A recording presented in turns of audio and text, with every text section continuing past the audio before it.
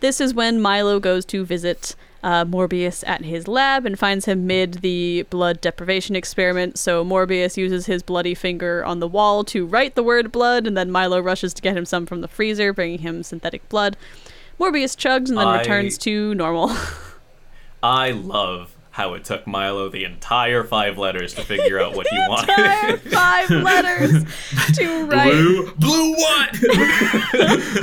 That's not how you spell blue. Even if he had written blue instead of blood, the synthetic blood is blue. It's also blue. Yeah. I really thought that like Matt Smith would have like, oh, you want the blood by like BLO at least, at most, you know? But no.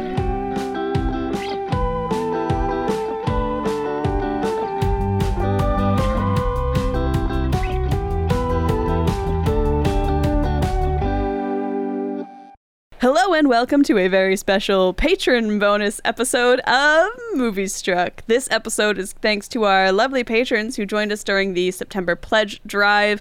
If you're one of the people who joined to help get us to this stretch goal, how fucking dare you? We are here to discuss Morbius, a movie that certainly came out this year. And I'm joined today by 2 former guests of the podcast and also the DM and one of the lovely players from Rolling with Difficulty, a podcast I know very little about, Austin and Noir. Guys, thanks for joining me for this. Discuss Discuss seems to suggest a level of discourse that this movie does not deserve. A level of discourse that it does not deserve and may not even really contain, but we'll get to that. Normally we will squeeze as much blood from this stone as possible. We will come up with something. I love the timing of this because when it was announced in August, the meme was already dead. So it's not even that the horse was dead by the time that we started recording this. It was dead by the time it was announced as a stretch goal. But, you know, we still got our bats. If we got our bats, we'll keep thwacking.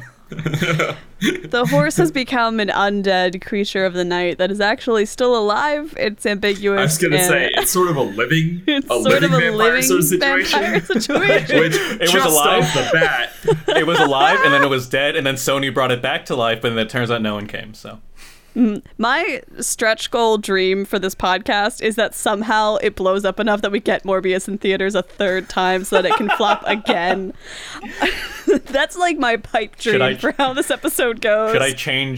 Should we change our focus of this like Morbius is really good, guys. It was we will a hidden classic. On record gas up Morbius if it means that you, Sony, will put it back into theaters. We know you're listening. Yeah, yes. I gave you one of my business cards at VidCon. I know that you're listening to me. No, that's right. No one. But no, Morbius, normally it's the point of the podcast where I'd ask you guys, why did we watch Morbius? But I asked you to do this because you both were instigating it in the Discord. Yeah. So I guess we might as well just jump on in. Hubris and folly is why we're watching this, why we're talking about it. God, here we go. So music that kicks up that's clearly trying to be very Van Helsing-esque, but it's mostly just making me sad. I was watching a different, worse vampire movie, and they had the gall to do a slow title reveal. Living vampire movie. They had the gall to do like a slow title reveal to make it feel like the opening of like a Marvel TV miniseries, and I was like, you don't get to do that in a movie. I'm sorry. We all know why we're here. Please don't draw it out any more than necessary. And yet we're about to talk about it for Start Your Timers, people. Start your timers. If you haven't already, get it going now. We pan over a foggy forest, the treetops of Costa Rica, as a helicopter airlifts in something. We do some dramatic twisting and turning through a waterfall into a cave. This movie really loves to like let you move with the camera through environments that are definitely all digitally created because there's no way to have built this. Yeah. Through the cave entrance where a few men are yelling to the landing helicopter whose pilot reminds someone just off screen that they shouldn't be out here after it gets dark. It's Dr. Morbius, and he is currently ill.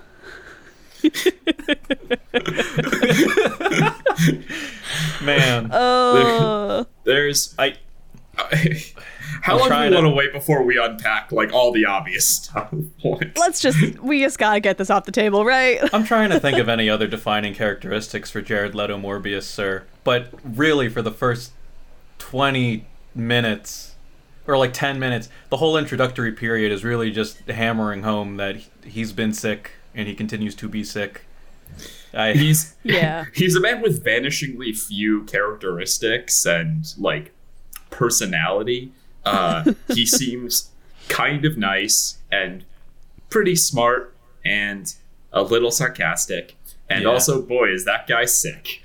Yeah. Oh, yes. Don't you forget it. Don't you dare.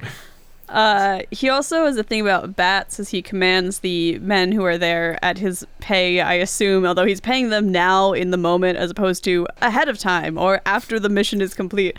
And they seem to be actively negotiating it. I don't know. It just seems like a bad business practice.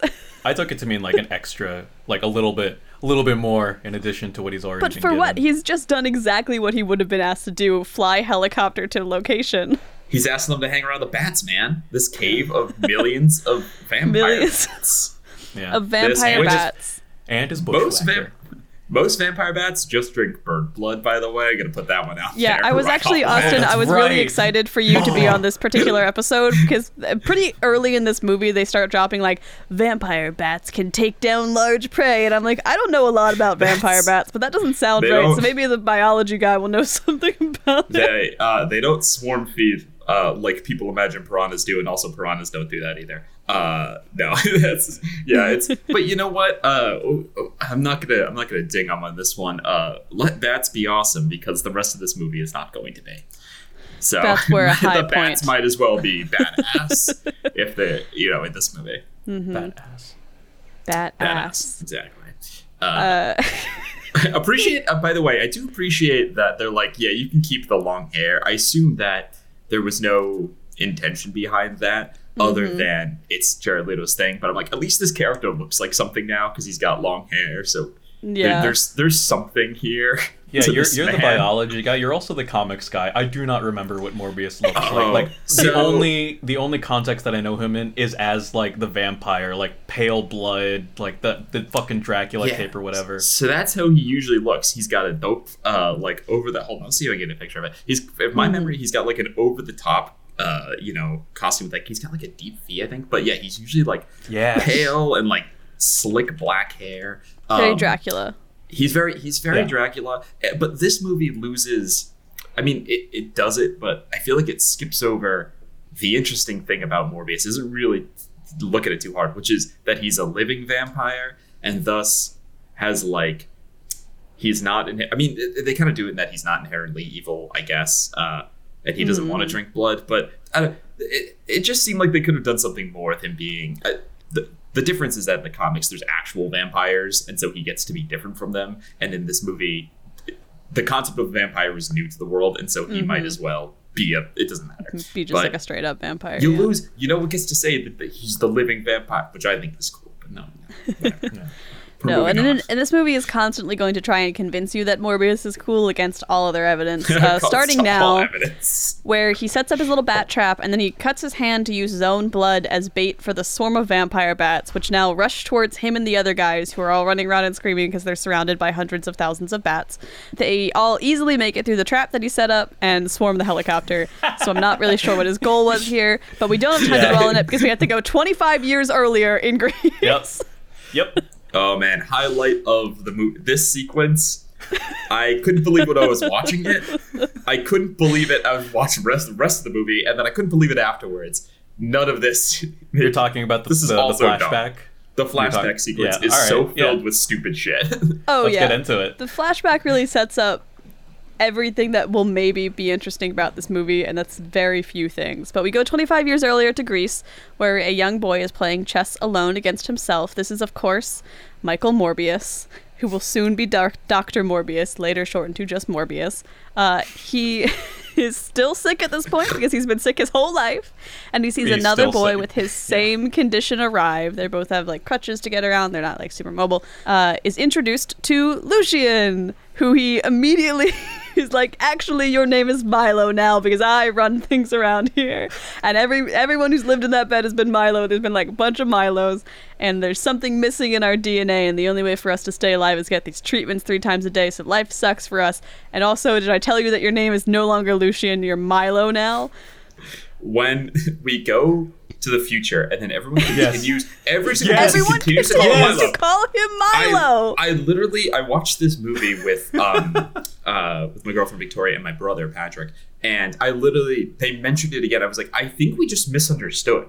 I think his name is Milo, and like we misunderstood the point of that sequence, that there was something different. No, his name is not Milo. He just goes by a mean nickname given to him. I had that same sequence of thoughts. But like in the future, at least, there was a period of time when it was just Morbius calling him Milo. I was like, oh, that's all right, that's cute. He kept up the childhood nickname from 25 years ago. And then Nicholas, Jared Harris, also calls him Milo. They're like, yeah, I'm gonna call him this other kid who I knew who was sick and died. They're all interchangeable to me. I do think this is a good time to mention. Whenever we've done these movie struck, I've done 2 before, and I always watch the movie twice, and I take notes about thoughts. More than I bring do. the notes. I bring the notes to the recording. Today I watched it once, and today I brought a big cup of whiskey. So that feels appropriate.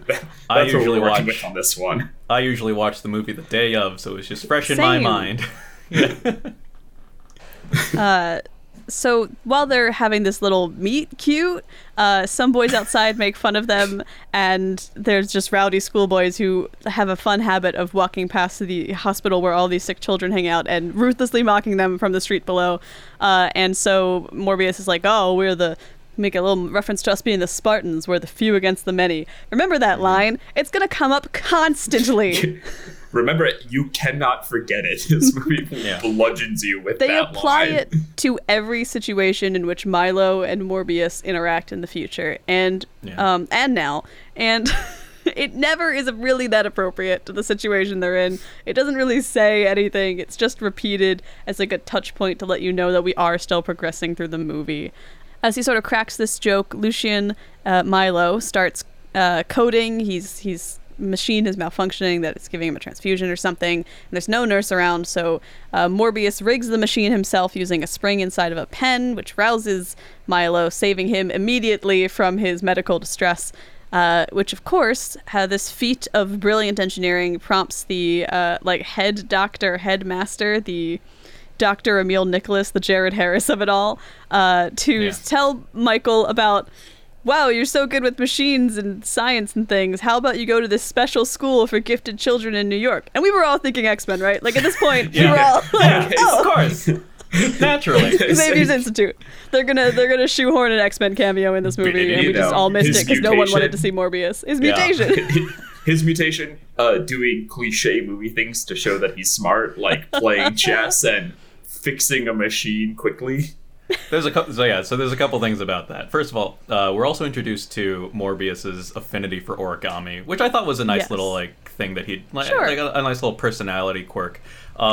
But also the conclusion that Nicholas makes of you were able to jury rig something on the fly, therefore you must be, we must send you to this gifted school. I'm glad it worked out. It worked out in the end. It was the right conclusion to make. But I can only just imagine Danny being invited to a really smart academy all because she was just able to jury rig something on the fly. It has that... The dream. I don't know. It was the right conclusion in the end, but the weird... They went about a roundabout way of showing it. It is, yeah. It does sort of feel like, well, we just need to get Morbius off of this hospital island and explain why he has access to this crazy laboratory later on, so we're just going to show him being a smart kid, even though everyone else who we see in this scene who is a relevant character later on seems to be doing just fine without going to the fancy institute that may or may not have been Xavier. People are killing it for being for everything that's going on. They're just like, now I'm rich, now I'm whatever, I'm winning Nobel Prizes. I'm sorry, did they say Nobel in the movie? Yes. Nobel. Okay, Noble. I'm sorry, Nobel Prizes. Before we can get to any Nobel Prizes, Morbius leaves the hospital and leaves Milo with a note about how he's off to find a cure for the both of them and he'll see him later this summer. But the letter gets blown out of the window by an errant breeze and is picked up in the street by those same rowdy schoolboys, prompting Milo to hobble on down there and fight back against them, hitting one over the head with his cane and then promptly getting beat up. The Dr. Nicholas intercepts. He's like, hey, stop that. And Milo continues to wail on the boy he knocked down with a crutch, showing that maybe Milo is not such a moral child after all, being ruthlessly bullied and holding on to the smallest scrap of attention from the one person he's friends with. This is the smallest thing. This means nothing. But the whole time I was like, why are we in Greece? Why are we in Greece? I guess it's... Why are we in Greece? Why makes are as much we in sense Greece? as anywhere else. It might as well be in Greece. Because Milo's but like British, right? He's got an accent when he's grown up and is the kid version. Like Milo is clearly European. Morbius seems to not be. So what's going on? Why are both of them in Greece? Dr. Nicholas seems to just be a guy with no discernible accent.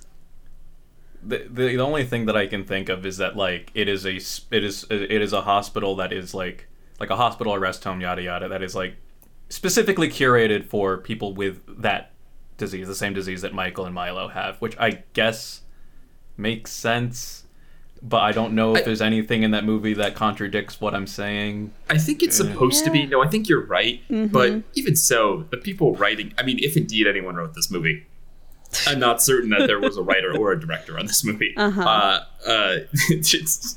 Grease thing it's a nothing nitpick, and yet the whole time I was like, what? Just put it in New York City with everything, with the rest of the story. This movie is determined to make bold stylistic choices while not actually fundamentally making any bold stylistic choices. So like, we'll put this in Greece because it looks more interesting than if we just had it in New York. And like, I guess, but it's not really serving anything, and it doesn't match the look of the rest of the movie in any kind of discernible way. So it's just sort of like a weird, everything is really bright for a while because we're in Greece section before we get into the Morbius of it all. I don't know. Austin, I'm with you on the why were they in Greece train. It's a weird tonal setup. Because if it's supposed to be that they were the good old days, like if that was the intention, like, oh, they were in this nice warm spot and then they had to go away and now they've come back together as adults in New York City and it's all bleak and gray, which is how the aesthetic, right, of the rest of the film, right? Why did they? It's not though. They don't have a happy child. It's not nice there. And then when they get to New York, for all other than being sick, they both seem to be pretty like happy in general. Like so it's weird to go from like sad in warm nice place that's supposed to represent, I guess, a better time for them when they were together, but they're still together in that. It just doesn't, nothing. Cinematography and writing aren't tracking here. We have to return to the future. We have to leave Greece, never to see it or hear of it again. I believe it's Back to the Future. Different movie. Michael Morbius is now at a conference receiving a pat on the back for creating synthetic blood, which is blue and also is like a medical marvel, better than penicillin, because people must gas up how brilliant Michael Morbius is. He's asked to step forward to receive his prize from the King of Sweden, which feels like a cruel joke by the King of Sweden. This man is really that famous and that influential of a scientist. Maybe you could have seated him closer to the center of the stage, Sweden. I don't know. Accommodate his disability, why don't you? Yeah, you know? Also, they announce it like it's an Oscar, as opposed to a Nobel, movie, prize, which they're like, oh, these are the people who won. Come get them. Like, even if he was good, even if he is the drama queen that he is in this scene, which sure it tracks, that he would go to turn it down. They still don't, like, he would arrive knowing he's going to get it and then turn it down anyway. What they play it as is he didn't know he was going to get it, and then he was like, double birds to the whole audience. Just we're skipping ahead a little bit, but don't come if you're not going to accept it. The thing that got me was that it's not a thing that was it's told off screen. Yes. Like, yes. it like I don't understand that at all, because like if you're there and you have the thing set up, I feel like it would at least be more. It would make more sense, I guess, to just show him denying it. Yeah, because we cut immediately from this to Morbius in NYC talking to a child who berates him for dissing the King of Sweden and like not accepting the Nobel, and like that's how we find out. That's how we find out. I don't know. I mean, look, it's a choice to have that scene be unimportant and then have cut to him interacting with the child, right? Not only, it's he didn't even care about that stuff. The child cares, but he cares about the child. But at the same time, it feels like it would have been a big moment. If I may go on a tangent, of course. I once saw what is this podcast for? I once saw a regional theater production of Hunchback of Notre Dame. And all right, no, let's get into theater. We can talk about this. What I decided, the performers were fine. It's not a good show, even though I love the anime movie. But in near the end, in the climax, in the movie, Phoebus does this little speech where he rouses the people of Paris, and he's like, "Frollo has done this thing. Will we allow it?" And they're all like, "No." And it's short and it's sweet, but you get it. He's this charismatic dude. In the show, in the production I saw, someone says, and then Phoebus gave a rousing speech to the crowd, and I was like, "Why would you put on a show? What is a theater performance if not just a bunch of speeches? Why would you cut that of all things?" It feels like that's how I feel about this scene. Yeah, I was like, why would that be the thing you cut? Usually the rule of screenwriting is show don't tell, right? I think this is one of the rare examples where maybe they should have tell not shown. Like, it would be so easy, because they do this at other points in the movie, to just have like a newscast in the background talking about the snub of the Nobel while Dr. Morbius is talking to the kid, who then immediately jumps into her berating thing. That would have taken 2 seconds. Or don't have him be at the awards ceremony, show him start to stand up and then cut away from the scene to just tell us what happened. It's just wasting screen time. And this is not an especially long movie, but it felt long because of choices like this. He also, in response to this child, Anna, who's asking him, like, "Dude, what's wrong with you?" He's like, "I have issues," which is supposed to be a joke, clearly doesn't begin to cover it, and read a lot like, "I wear this hat, of course I'm not normal," from Riverdale. That was the cadence. That's right. Yeah. That was the level that this dialogue was operating on for me. Yeah, up until we found out that Morbius actually had other friends, I was like, is this his only friend? Is this why he's like his friend? Is this his child? Shooting the shit with her in this manner? Like, all right. Yeah, I mean, if you're gonna make this guy a likable hero, I totally get the angle of like, he has better things to do, theoretically better things to do, but he spends time with the sick kids. But it also kind of doesn't jive with the Morbius, who was a huge ass to the one sick kid we've seen him talk to in the prologue. Is it meant to show he changed? I guess, but not really. It's never commented on. This movie is just hitting beats for the sake of hitting them without too much thought to the particular, like, character they're trying to build or story they're trying to tell. They're just like in a movie about a guy who is very smart and maybe takes science too far and then has a change of heart. He's got to have a moment early on that shows he's a good guy, so we'll have him interact with a kid, and we got to show that he's like super smart but that he's above it all, so we'll have him not show up for the Nobel. And it's like, movie, you're not telling me anything about Morbius. You're telling me that at least one of you has read like a Save the Cat type book at some point in your career, and it's just checking boxes. Have you ever seen a movie? You could have written this movie. You could have written Morbius. But to interrupt us, as Morbius is about to be interrupted, Dr. Bancroft, the woman of this movie, enters. And I say the woman because she's the only relevant one. Only one. Yes. A nurse dies at one point. She's not named until after she's dead. Yeah. Yes, exactly. Dr. Bancroft interrupts to talk to Dr. Morbius. She berates him a little bit more for rejecting the Nobel Prize and making the front page of the paper. She's like, "You're pushing yourself too hard," as they enter his extremely large, well-furnished laboratory. It's his lair. So there's a bat tube in the middle of it. Yeah, there's a couple things. So the establishing shot that we see, after Sweden in New York is like, I think of like a building. It's like a skyscraper type building. Is it Horizon? It's Horizon It's Labs, Horizon, right? yeah. No windows in his lair, I don't think. No. It gave the sense that it was all underground, at which point... in the basement. Yeah, I'm like, I cannot reasonably think that this lair was in that building unless you intentionally blocked off all the windows because, Morbius, edgy. Maybe they're behind the big ass bookcases, which I Right. want to comment on real quick. Why would a man who walks with crutches have 2-story high bookcases that you need a ladder to access? I didn't even think of that. I think this movie is a great case for why it's important to, like, look at some ADA standards when you're doing your set design for a movie that may feature heavily a disabled character.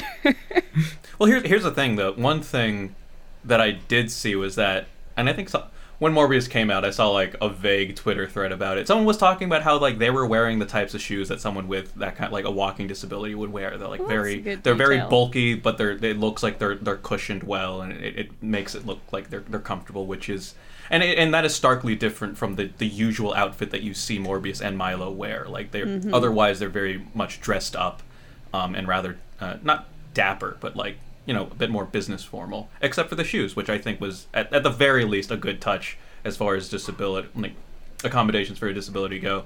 And then, you know, bookshelves. Then there's the 2-story bookshelves. It's just undertaken thoughtlessly, like many things in this movie. Who feeds these bats? Who feeds these bats? Well, let's get back to these bats for a second, because the lady doc is here and she's like, you're pushing yourself too hard, Morbius, and he sets about just resuming the experiment he's just sort of constantly doing in the background, and he explains that, you know, I'm trying to mix human and bat DNA, and she's not happy about that, but doesn't seem to want to stop him necessarily, just sort of like yell at him a bunch for it, so she goes to like prove her point about everything being dangerous by turning on the light in the tube full of bats, which prompts all of the bats to swarm around the tube, and then Morbius to describe it as a fish tank, but for flying mammals. And at this point, I would have watched a whole movie just explaining the like logistics of how they got the bat tube in. How did he, at a research lab, how is he like, hey, in my lair, I need you guys to install a big tube. It's got to have very specific size and climate control requirements. A cage is no good. It's got to be glass. I got to have a passcode that it's got to have a human-sized door built into it so that I can enter and exit the tube. Make it real easy for the bats to fly out. Also, I love how... because that whole exchange is done in such a way that Martine, Dr. Bancroft, is like, oh, I found out your secret. Well, like she surprises him by knowing his passcode and then revealing the bats.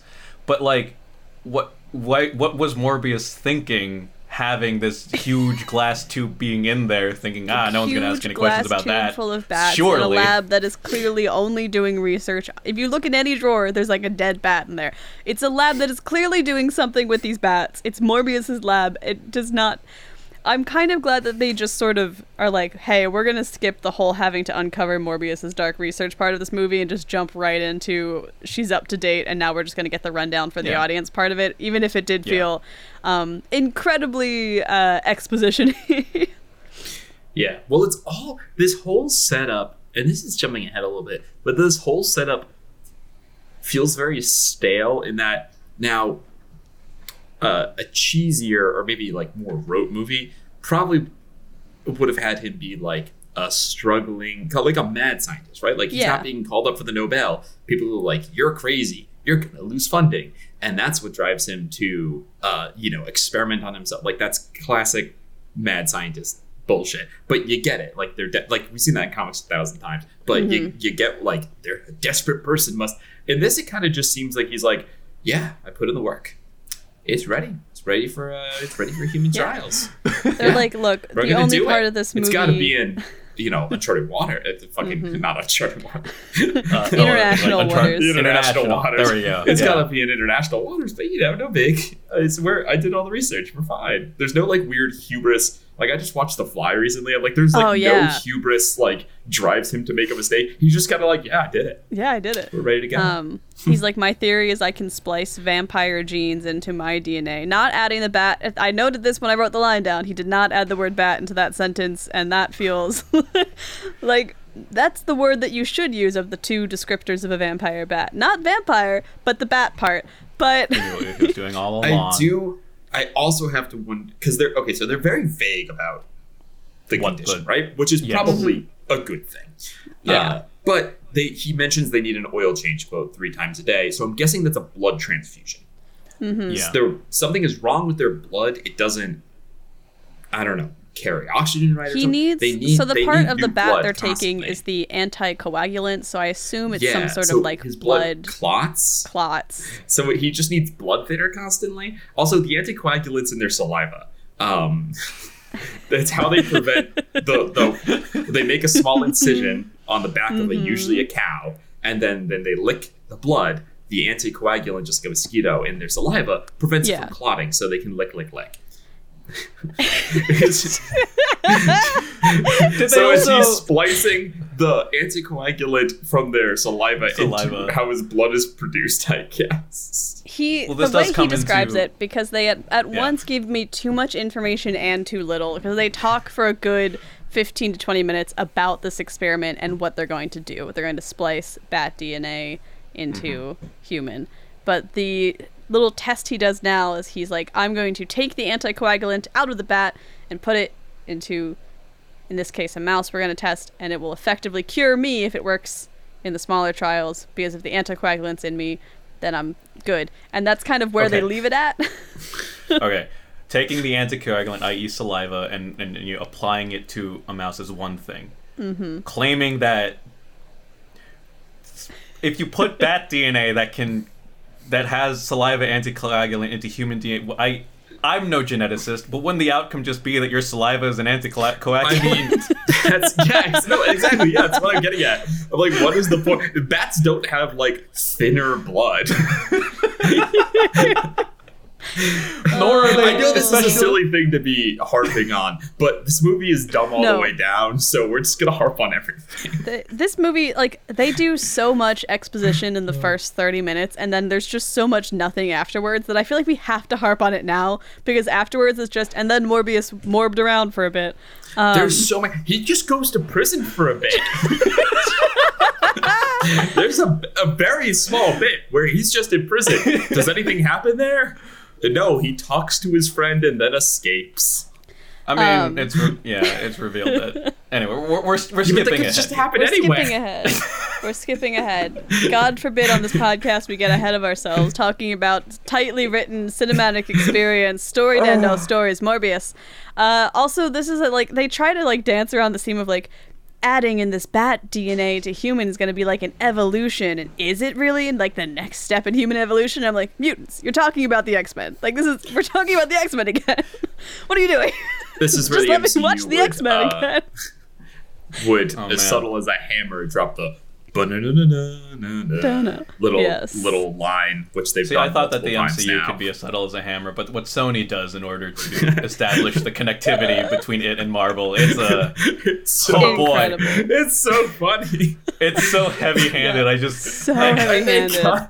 They cut some of the other stuff too. Yeah. That was anyway. This is beyond the point.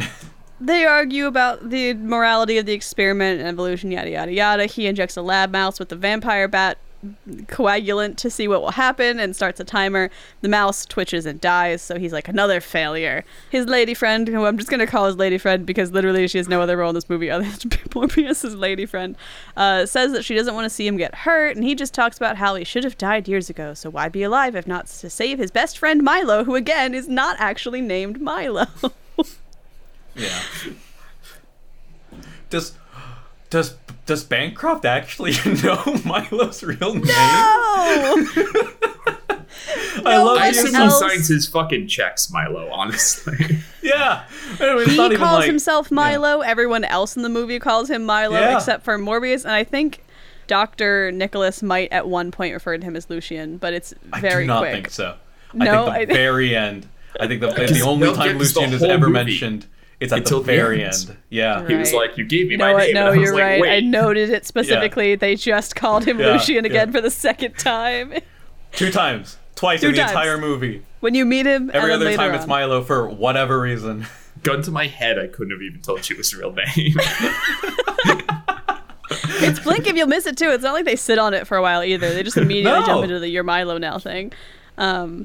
But just as they're having before this, I watched this movie, I thought his name was Milo. Like that's what he was advertised as, and I was like, all right. Never know it otherwise. The only thing that I've known about this is that Morbius morbs around, and that Matt Smith actually just absolutely gives his all in this movie, which he really does not need to. But apparently, I've heard what I heard was that he was actually giving a decent performance as Milo, and I'm like, all right, his name is Milo. That's Milo and Morbius. I did have a moment very early on watching this movie when they first did the "Now your name is Milo" bit. I'm like, okay, rules of screenwriting.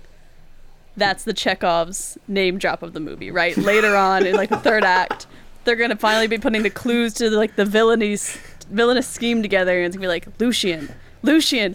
Wait, we know a Lucien, and then they're gonna bring it back around, and they did not do that. Like the Hugh twist in Knives Out. Yes, exactly. Yeah. But they have their conversation about the mouse experiment failing, and another hospital worker, a nurse, butts in to call Morbius. It's Anna. She's hurt. Literally, the abruptness of the exiting of this laboratory cannot be understated, because truly this nurse busts in and is like, Dr. Morbius, it's Anna! And then we're just in the next... We've cut out of here. We're gone. Yeah. This is just the least secret lab of all time in this research facility that just has a room with a bat tube in it. It's not supposed to be secret. It's just that for whatever reason, no Morbius, one seems to. I don't know. Oversight. He just doesn't need lights, I suppose. Yeah. Morbius rushes to Anna, who is in medical distress, and they induce a coma so she doesn't have a stroke and she settles into sleep. I thought maybe saving Anna would be sort of a big redeeming moment for Morbius later on, but this is kind of the last that we'll really see of Anna throughout the movie. Yes. She's just sort of gone after insane. You choose to be here's his humanizing moment. It's this kid. And then they're like, he doesn't like the kid that much. Yeah, put her in a coma. We'll never see her again.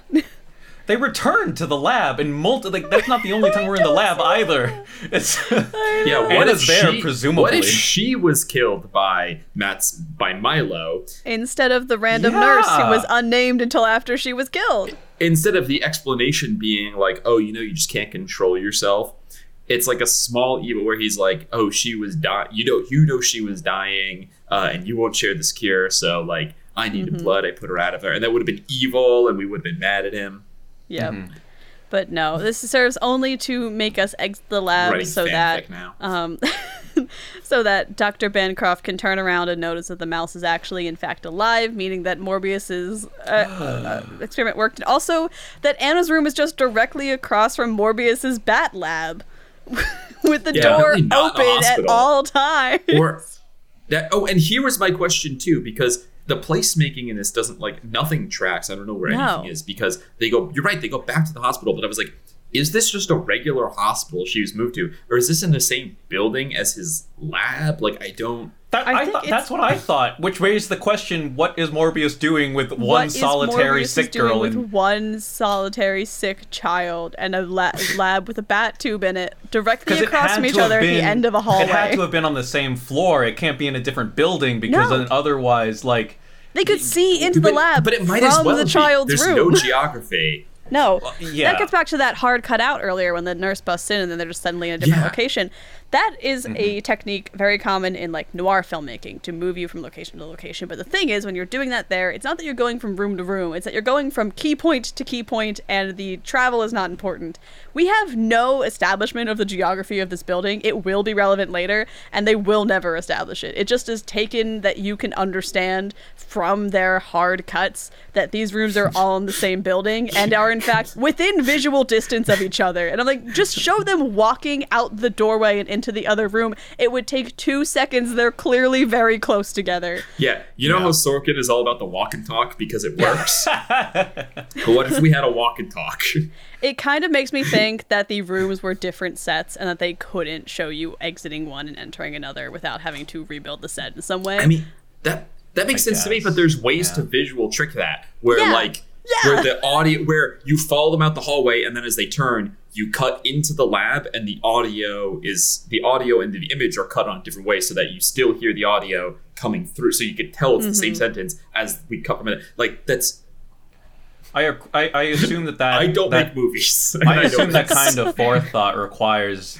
I assume that requires some forethought. In which, if they had the forethought to do that, why didn't they have the forethought to just make it one connected set? Guys, we're 45 minutes. We're 45 minutes and he's not even a living vampire yet.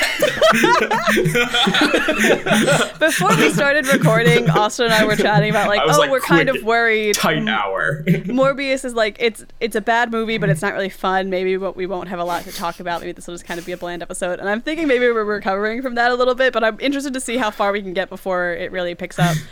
So Morbius, having put this child into a coma, never to be seen on screen again, goes to a very fancy apartment and gets called into the back room by his friend Milo, who is now all grown up and is receiving his transfusion or blood stuff. He's very wealthy, doing great for himself. Dr. Nicholas is also there, tending only to Milo, and he's also got a bunch of Russian guys hanging around because apparently he did too good at cards against a Russian gentleman, and now they're all here to intimidate him. And I spent a good 10 minutes with the movie pause. What are they trying to say about Milo? Are you trying to be he's a hedonistic playboy type? He's just living life to live life?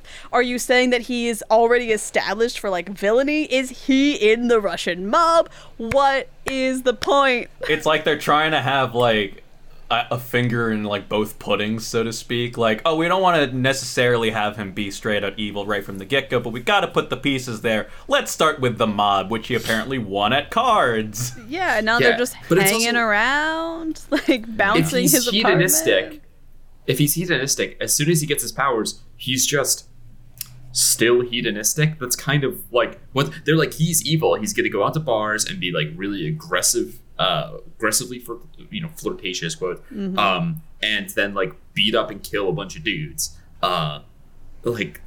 He's already doing that. That's already. We saw when he was a child what his that life is already. Already was down to beat a dude up. He just was less able to than when he becomes a living vampire. Yeah, so it's weird because Morbius is I'm being corrupted. I have to fight it, and I'm I don't know, that other dude was corrupted. Does this make? I don't understand.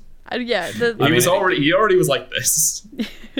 The way that I saw it was I don't know if Morbius thought, I don't know if the intention was for Morbius to convey this to the audience or whatever, but I guess the idea that Morbius knowing Milo's more violent tendencies means that he would not have the same moral objective to try and maintain this vampire demon within him.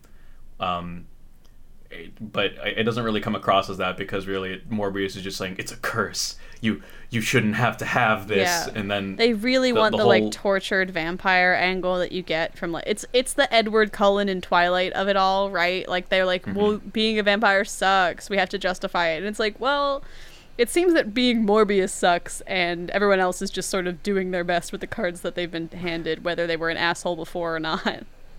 Because if that was the angle to Milo, you should not have this kind of power type deal, because Morbius knows Milo, and so I have to assume that he is aware of his personality or whatever.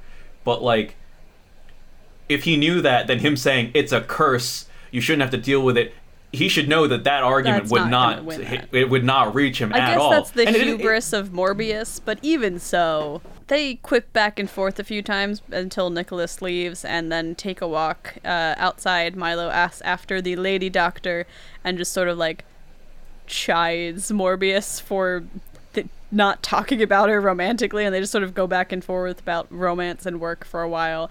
And this is all the work the movie is going to do to convince us that Dr. Morbius and Dr. Bancroft are in some sort of romantic situation, because the chemistry between them is in the negative numbers. And I had no problem with that, because it was supposed to be a workplace relation, a work, they're supposed to be co-workers. They're co-workers. And sure. That makes sense. They shouldn't be romantically involved. And then, that changed. They go to a park. Morbius is like, Milo, I'm close to a cure. And Milo doesn't believe him at first. But so Morbius sort of like justifies it by talking about how illegal, immoral, expensive, and dangerous this whole process is going to be, and appeals to Milo by reminding him that they don't have much time left. The time that they have left is left open-ended and ambiguous. We don't know if they're going to die in a month. We don't know if they're going to live indefinitely. There's no ticking clock on why he makes this mistake. Like, there's not like, they're just kind of like, we will die. But they both, I mean, obviously, you know, they're both still, they seem as sick as they were as children. Right? There's no progression. So I don't see any degradation of it. Yeah, it seems more like just a lifelong disability. Now, whatever, you know, it could have, you know, they could have reduced lifespans, but nothing is shown about that where they're like, oh yeah, Milo's getting sicker, so Morbius, like, you know, throws caution to the wind. This, you know, brilliant dude who has a lot of cred and cares enough about the children that he like visits the ones who have his same affliction. That they're like, hey, he's just gonna try it on himself. Worked on a mouse, might as well. And we got to do it now. We got to get into it all. They decide to go out with a fight together. They tell that Spartan line again, and now we go to international waters. My favorite Chiron of the movie. It's just like, and now we are at sea. Inside the big shipping boat that seems to only be crewed by 6 people or so is Dr. Bancroft and Dr. Morbius. They are doing science, not a euphemism, and we get some classic movie science screen readings as we watch it render the chimera cells stable by taking the DNA little readout and moving it up one and then moving it over and then dropping it back down, and then the screen says processing and then it says cells stable in really big readout letters. And there is something about this that I did have to give the movie. I'm like, you know what? That's the kind of campy, absolutely unscientific, beautiful screen rendering that you can only get from a movie that does not understand anything about the science in which it is attempting to at work.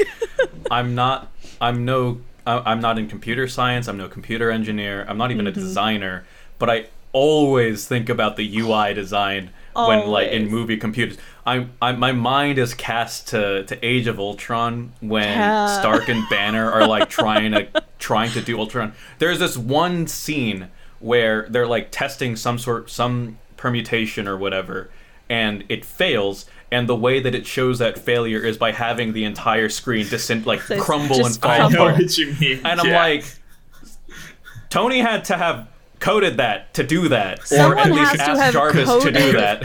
Dr. Morbius's chimera cell screen to say chimera cells complete. You coded that. You did that. Like, no, if this was actually actual science, at least if I can only speak to Tony because I'm doing mechanical engineering. If that was actually accurate, every scene would have been like the cave scene where it's just run off a shitty like laptop like Windows terminal thing, like F11 yada yada. That would be everything, because when you're doing shit like that, the last thing that you're thinking of is making it user friendly. That's all I can think about when I see Morbius and the Doc. They flirt a little bit in this scene, incredibly awkwardly, further reinforcing my belief that I'm like, I know against all odds somehow you two are going to kiss before the end of this movie, but I could not give 2 shits about it. They also take a moment to like, Morbius is a lot of like what would in any other movie be one-liners, but just are so remarkably unfunny in this movie. Because one, Jared Leto does not have the continence to carry a comedic performance, and 2, the lines themselves are not actually all that funny. They take a dig at Cosmo. They're like, does that magazine even exist anymore? And as far as I'm aware, it does still exist. And I believe if you were to look at your local Barnes & Noble, you could confirm that for yourself, screenwriters of Morbius. It's not a funny joke. I don't even a dig at a magazine that is just fine. Is that forgettable? Have you heard of this thing? That's a joke. Referencing a thing the audience knows. Ha ha ha. Classic comedy. He gives her a paper bat origami that he's folded as he goes through with the human trials and this procedure, lays back and gets buckled into the table as he gets a shot of goop. I have to assume it's the anticoagulant of the bats. He starts like seizing up a little bit, and all the lights on the ship like flicker for a moment, which interrupts the crew's card game, so one of them heads off to check on the good doc. The crewman with his gun enters the lab, insults Dr. Bancroft, and then as she asks him to leave, he of course refuses, and they kind of go back and forth before eventually an alarm blares. And when they look over to the chair, there's no Morbius. Morbius is not in the chair. Where's Morbius? He's on the ceiling. His face is going crazy. Yay! He's gone full Morbin time. The crew all starts to like descend. He says it's Morbin time. He says it's Morbin time. This is the first of many times in the movie in which they say it's Morbin time. If you don't believe us, go watch it yourself. If you don't believe us, you can watch Morbius. Watch it again just to be sure. Yeah. We'll get this movie back in theaters by hook or by crook. Look, it's nothing. I love movies. I love the business of making movies. I love like the culture behind movie making. And there's nothing in that whole sphere I love more than a good goddamn goof at the expense of someone who should have known better. C-suite people, this is for you. It's like when La La Land gets read out for Best Picture even though it didn't win, or, you know, that's the level in which Morbius getting re-released a second time and doing worse was on for me. And this is the best time I've had with news like in a while. Yeah. So if we could get it in theaters again a third time to do even worse, I think that would really be full circle for me as like a career move. The thing is though, the thing that made it so funny is that you can basically see Sony's line of thought. It was they're talking about it. They like us. Oh, let's get this thing back out. So I know that logically it's not going to work on them again because they've seen what that what the actual outcome is. It would be so funny if it's like they're talking about us again. They gotta like us now this time. Let's get it out into theaters. Let's go. The angle would have to be someone at Sony was aware that it was a bit and they thought maybe people would come see it as a joke. Yeah. But even that would be a hard sell. Hear me out. Corporate feudalism owning all of our art is bad. But is it worth it for the comedy of Morbius being released a second time to thundering disapproval? I'm gonna have to really sit with that one. Audience, tweet at us. What do you think? Is it worth bring Morbius? Bring Morbius back round 3. We live in worth it for the joke of Morbius. That's the next Patreon poll right there. Morbius round 3. Get it trending. Yeah. We just do the worst idea ever, but for Morbius. Worst idea of all time, but for Morbius. Mm-hmm. Yeah.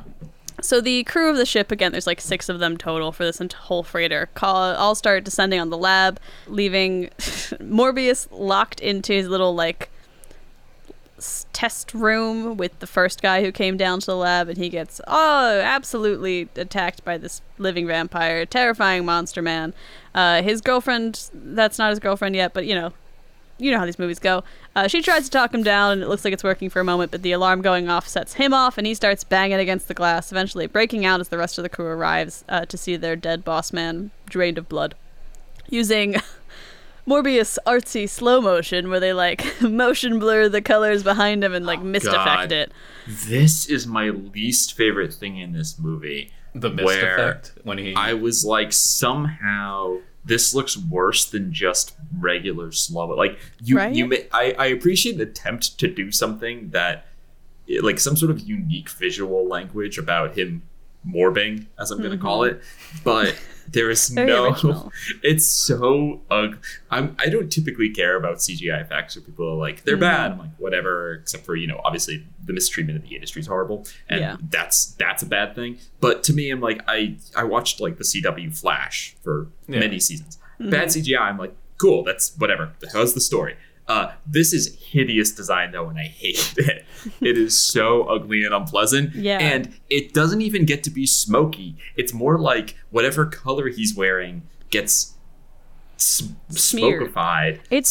When he does it in the prison jumpsuit and it's orange, it's so orange. Hideous. Yeah. They're doing so like a motion blur, but in slow motion. So like, I think if you played this back regular speed, the motion blur effect could potentially work. It's not my favorite. It's not how I would do it, but I do see like the logic behind it. But because whenever we go into this like Morbin mode, we're also in slow-mo, it just looks uncanny. Like it's both slowed down and sped up at the same time, and instead you just kind of feel like he's moving at a regular human pace, but just like trailing paint behind him. I'm gonna be the contrarian here. I actually liked the effect for when he morbs. Oh, we've got a Morb fan. Noir, I don't have a hot take. I don't really have a reason why. It might have just been like when he's like doing his little testing, which we'll get to in a little bit, and he's like, I've been able to even develop some form of echolocation, and then like the way that he is able to echolocate, or at least how we, see it visually is kind of through like a pulsing smoky effect that kind of emanates from it. And I was like, you know what? Yeah, that's cool. All right, that's okay. I'll give you that. Every time it slows down, though, like you say, the effect is ruined for me, and I can't imagine another reason why they would slow down other than, hey, look at this spectacle. Look at what we're doing. Haha. Well, that's exactly it. Yeah.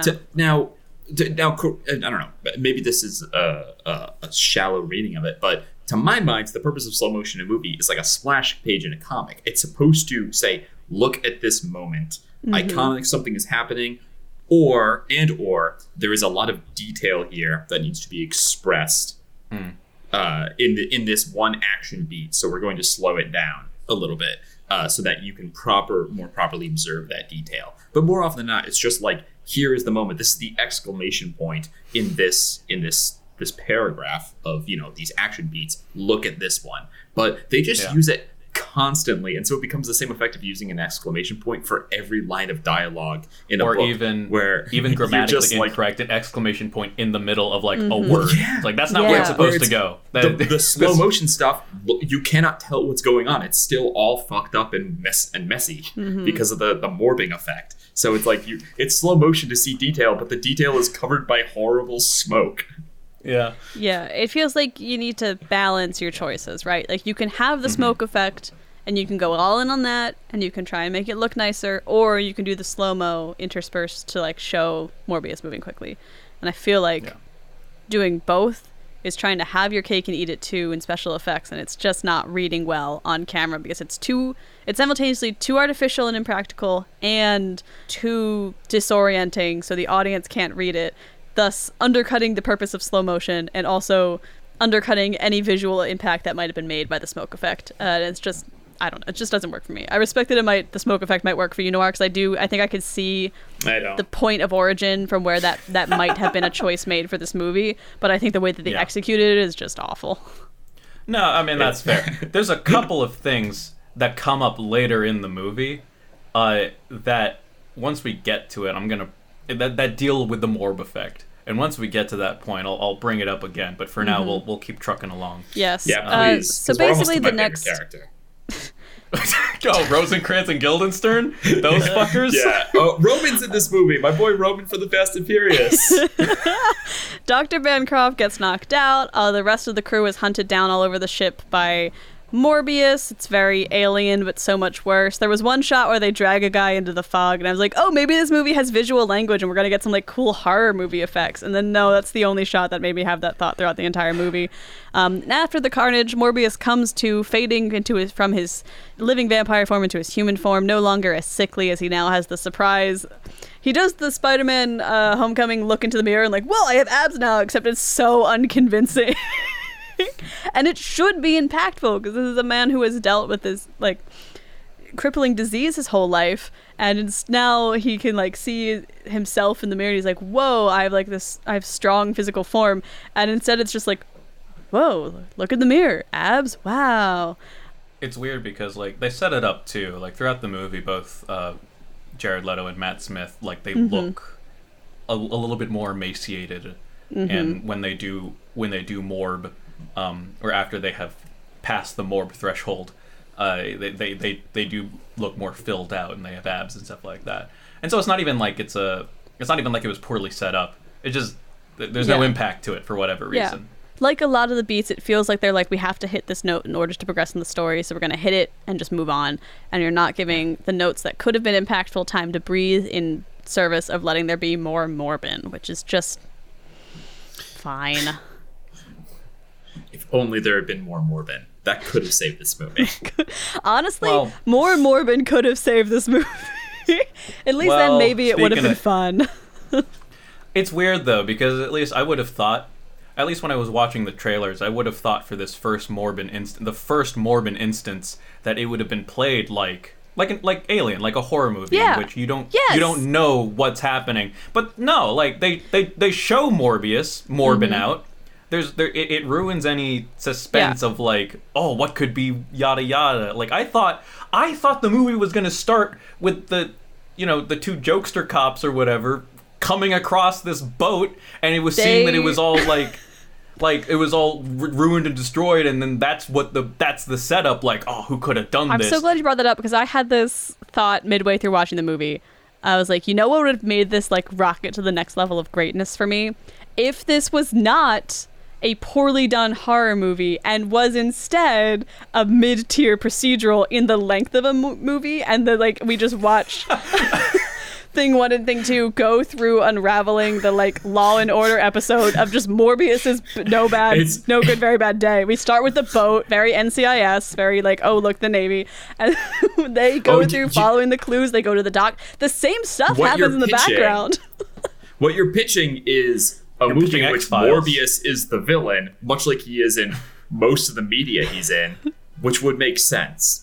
Except that it would require the detectives to be compelling protagonists.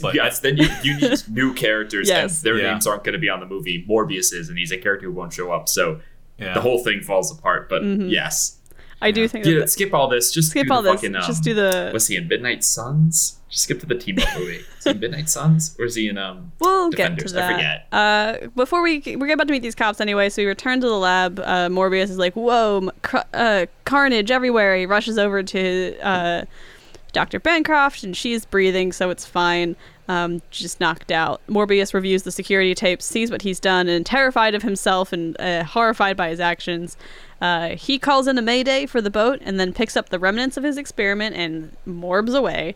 The ship, now being towed in, is a crime scene as FBI agent Stroud... it's Stroud and...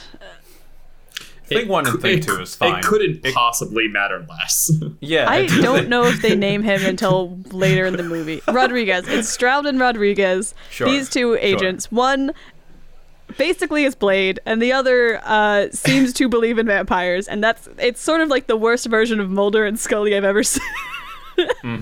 And we get presumably, I guess they worked on, they mentioned San Francisco, which is referencing Venom, the movie, which I haven't seen, thankfully, but I'm curious, are they in that movie, or are they just like... I'm trying to remember if they show up in Venom or not, because that movie is such like a fever dream in my mind. I do not think that the connective tissue of the Sony multiverse... I don't think it's that strong. I don't think the connective tissue are these two detectives. I do not... Okay, you are suggesting that they are the Nick Fury of the Sony cinematic What verse. if these two bums were the Nick Fury of the cinematic? And they were just always showing up. They were just...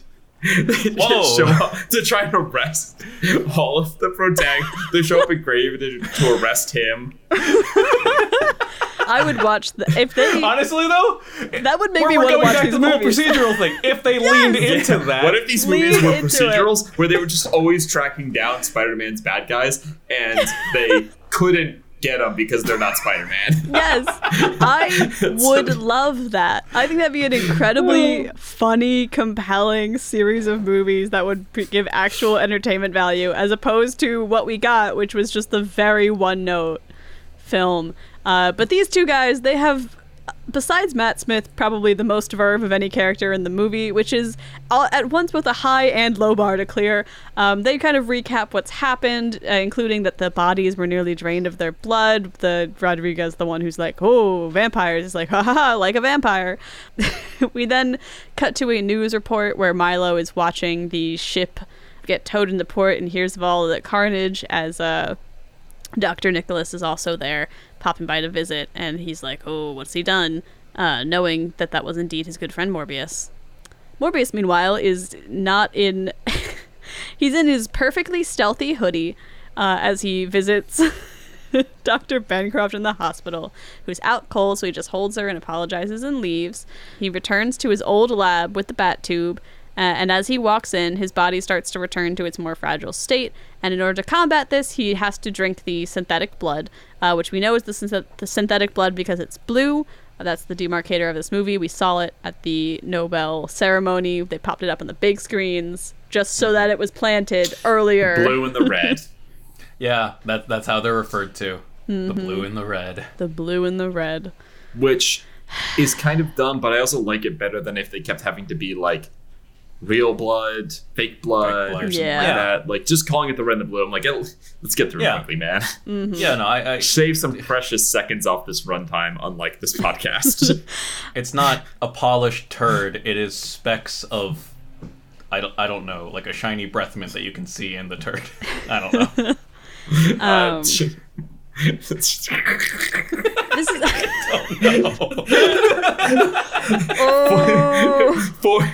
four different things responses to that fought their way into my head, and none of them made it out of my mouth. Okay. Let's go. This next sequence is basically Morbius learning all of his different powers, and it outlines for us what he can do throughout the movie. And you know how superhero movies usually have this moment where a superhero learns their initial power set, and then they have to get stronger later on. Yeah, Morbius, Act 2, fun and games. We test the powers. Come on, baby. Morbius doesn't really have the Act 3 part where he has like the actual like power of will power up. He just sort of learns everything now, and that's as good as he's going to be for like most of the movie. Oh, yeah. I mean, I do. Not to put... There's a few moments where you could maybe say like, that's sort of power up, but this is notably like none of those moments are given the weight I think that they would need to really fulfill this role for me. Question, because we're a little ahead of this, but you already touch on it, and I have to ask. So your typical rinse and repeat of superhero genre fare is, and by the way, this is not bad. Tropes exist because they define and strengthen a genre, right? Is superhero has a flaw, is thrust with great power, and then they fail in some way.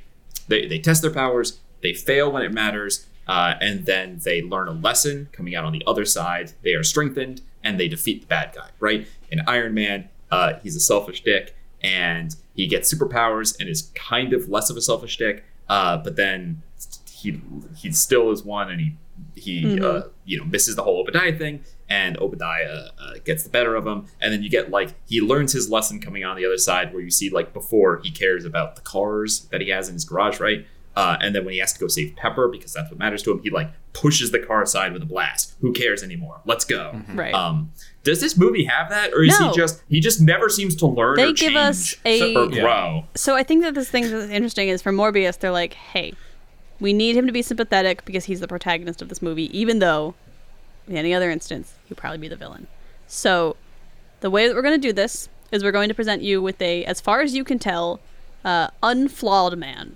While certainly as a human being who has interacted with other human beings, I could point to things that Dr. Morbius does throughout his life and say, hey, maybe that wasn't great. Yeah. The movie treats him as though he is this very intelligent, very noble person, and the only thing he has to really overcome is an external disease that he has suffered with for his whole life. And while that is unfortunate and certainly a motivator, it also is taken like, they don't necessarily treat it as a character flaw, but it is the only thing close enough to that for the sake of the superhero narrative, the tropes that we're used to seeing.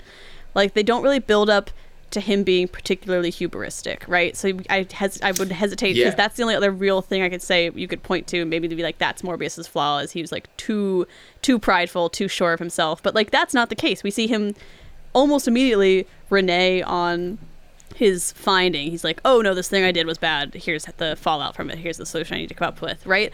So yeah, exactly. He doesn't create Milo in his hubris and then have to contend with that. Like, there's no want versus need like tension there. I don't know if this is necessarily the right conclusion to be coming from it, because this is just the Hulk, but done worse. But the Hulk didn't have a flaw, coming into it. His flaw as a superhero was trying to control the beast within, which is exactly what Morbius is doing. And then now that I'm thinking about it, the similar conflict in Hulk versus Morbius is that people want the Hulk's blood to use, for their own needs and so like the conflict, at least for the Hulk, is trying to control himself, his own urges, and like trying to maintain his peace as the Hulk within, and then also trying to protect other people who, one, misunderstand the Hulk, and two, also want the Hulk to get his blood because it used to be a super soldier serum or whatever.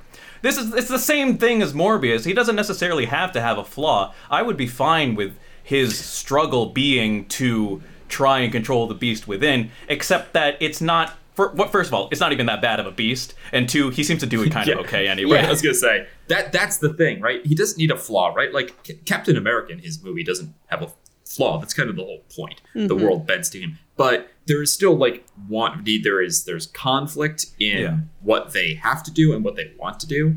And for Hulk, he wants to get rid of the Hulk, but he has to accept that the Hulk is a part of him, right? So in like the Incredible Hulk, he tries to ignore the Hulk and get rid of it, and all those times he fails, and then at the end he's like, maybe I can aim it, and then the Hulk and he win, and they save Betty, and it's great. Right. This movie, I don't know what does he need to do? I don't. Yeah, it's also not established that he has any wants. Need to control it. Yeah, his want is to save his friend. But that doesn't have any conflict. And the want is removed when he realizes that the thing that he used to save his friend isn't going to save him anyway, so it's not even that. And he even failed at that. Milo got to it. If they had better established, I suppose, Morbius and Bancroft being, like, fuck it, just make him a couple, like, show it better, I suppose. Then that would be something to protect. It would be, it would be the Betty to Morbius's Hulk. Which it's something, but I don't know. It's very muddy and it's not very clear, and those aren't really great hallmarks of a movie. Yeah, there's no like emotional or moral core to this movie. They are just using the tropes of the superhero genre to construct a story around a character that they have done no work to invest you in any way. And it doesn't help that like Jared Leto's performance is probably the worst of the movie. Like he's not giving us any charisma to then fall back on either. I mean, no one really comes out swinging with the exception of Matt Smith and his funny dance. Mm-hmm. But let's get to Matt Smith's funny dance. Yeah. Let's power through. Morbius is recording his results. The gist of this sequence is like he's testing out the limits of his powers. He's like, I'm super strong and fast, and I'm going to stand in my bat tube and talk about how I feel a kinship for the bats who welcome me like a brother. And I've even developed a form of echolocation. And in one line, he says, I don't know how to control it. And then in the next shot, he learns how to control it. So that's fine. He also explains that the powers are temporary. He needs the artificial blood every 6 hours, but the time between when he needs the blood keeps shrinking. He's not going to be able to drink artificial blood forever. And once it becomes ineffective, he does not know what he will do. He starts an experiment where he tries to go without the synthetic blood, the blue, and his illness returns. He has to either drink the red someday or die, but he can't let what happened on that ship happen again. He's determined not to kill again. This is when Milo goes to visit Morbius at his lab and finds him mid the blood deprivation experiment. So Morbius uses his bloody finger on the wall to write the word blood, and then Milo rushes to get him some from the freezer, bringing him synthetic blood. Morbius chugs and then returns to normal. I love how it took Milo the entire 5 letters to figure out what he wanted. Entire 5 letters to write. Blue what? That's not how you spell blue. Even if he had written blue instead of blood, the synthetic blood is blue. It's also blue. Yeah. I really thought that like Matt Smith would have like, oh, you want the blood by like BLO at least, at most, but no. It's also, the whole quandary is he's like, I don't want to drink blood. But he, if I remember, he just drinks the red from a bag at some point. Does he? Yes. Or does he not? Yeah. So he can just drink donated blood, which he seems to have in spades. I don't know outside of the ship if we ever see him drinking blood out of a human again. Yeah, exactly. By the way, he's already... Oh my, this is so stupid and pointless. This is not a real criticism. I want to get at this real quick. He's already getting 3 blood transfusions a day. Surely the amount of blood he's being given to not go apeshit as a vampire in real blood could not max out the 3 blood transfusions. This was the point I was getting stuck on too. I have because urges now, but like, I'm like, Morbius, surely you're like, I'm going to become an animal. oh, I'm going to lose myself when I go off the blue. And it's like, you just drink the red out of a bag and you seem to be pretty chill. This was the point I was getting stuck on, because like the thing with a lot of vampire media is they go back and forth on whether or not vampires can drink like from a blood bank or not, or if they actually have to like get human blood fresh, right? Like, yeah. And even within, like, the Vampire Diaries goes back and forth on whether or not it's okay, right? So, like, no, there's no consensus. So Morbius could have just made the executive decision. The writers of Morbius could have just been like, hey, you know what the solution at the end of the movie is going to be? He can just drink the bags and bags and bags of actual blood that he just has in his lab at any given moment. And I'm sure he can get more of them. Also, all of the... the draw is that... Sorry. All the draw is of being a vampire, like the darkness of the vampire is like the power. It seems like not the need to feed on a person. Like they get hungry and they need blood, otherwise they get sick again. But it doesn't seem that Milo is ever like, ooh, I gotta drink this blood. He's like, oh, I'm strong and I want to kill these people who slighted me. Yeah. You know? It doesn't seem like the need to feed is ever like, oh, I can't be close to you because I feel the need to drink your blood. It's more like, yeah, and then I get hungry, and if I'm... Yeah. You wouldn't like me when I'm hungry. There's an explicit moment of later on in the movie where they show that Morbius has enough control over himself to, even if he gets the scent of fresh blood, to not immediately go full Morb on it. Yeah, like, yeah. All of the evidence in this movie is pointing that there's a very easy solution to your problem. You don't have to go crazy. Also, sorry, Noir, go. Yeah. Also, if the issue was that the artificial blood wasn't being as effective, he could improve on the make of the artificial He's the blood, one perhaps. who invented he the refused artificial a Nobel blood. Prize for it. Yeah. Yeah. So, he's like, this it's is not good enough yet. Yeah. He's like, this is his wheelhouse. Fixing it. So, like, and I think he mentions that, like, the blood, the reason why he didn't refuse it was because that artificial blood was a byproduct of his actual research, and it was like a failed attempt or whatever. Fucking make it your actual attempt then. There you go. It's so funny. Also, I want to point out real quick that the him murdering those mooks is just like every single person in this movie is could not care less. Throws it away. Even the cops are like, now those were a bunch of thugs in international waters, so obviously they didn't have families or their lives had no intrinsic value. Killing them, no big deal. But now that you got this nurse, we got a problem. Yeah, so basically what happens is everyone lets him off the hook so fast for those armed dudes. And Morbius doesn't even like grapple with the morality of having killed. Like, he's a doctor. At least it seems in the medical sense, Morbius. at the very least. Yeah. Yeah. And so it seems like he doesn't really grapple with that at all. Maybe for a moment, and then he's like, "Ooh, I can scientific method my powers." Yeah. So basically what's going on from now, Michael Morbius is like, no, Milo, don't be amazed at my brilliant breakthrough. This was actually a terrible mistake. But the way he delivers that line, I'm like, you're not even convinced that this was a mistake, my man. No. Milo asks for the cure, but Morbius won't give it to him. He doesn't want Milo to become what he has and lose control. So I guess this is our establishment of like Milo is going to lose control if he gets the bat coagulant. Milo is insistent, so Morbius shows him his Morbin face and Milo runs away. And as Milo hustles out, Morbius calls after him, but he's left all alone. Meanwhile, the FBI guys visit the now awake Dr. Bancroft. They ask about the container ship and the how do I say this word? Exsanguinated bodies inside. Yeah, you got it. Yeah. Some words don't hit right in my very slight Philly accent. That's one of them. Yeah, I was going to say, it's just that Philly accent. It's the same reason why you say Wooder. We were not a lot of vampires in Philadelphia. They're like show pictures of the victims and their puncture wounds, and it's like, those look like fang marks, don't they? We're all trying to avoid saying the word vampire. And they ask about the experiment that they were doing, but she just claims to have a hard time remembering what happened and the most suspicious refusal to comply of all time. And they take their leave, but they just one more thing her and ask if she worked at Horizon Labs with Dr. Morbius. And then we get the worst establishing shot of all time. Google. Yeah. Yeah.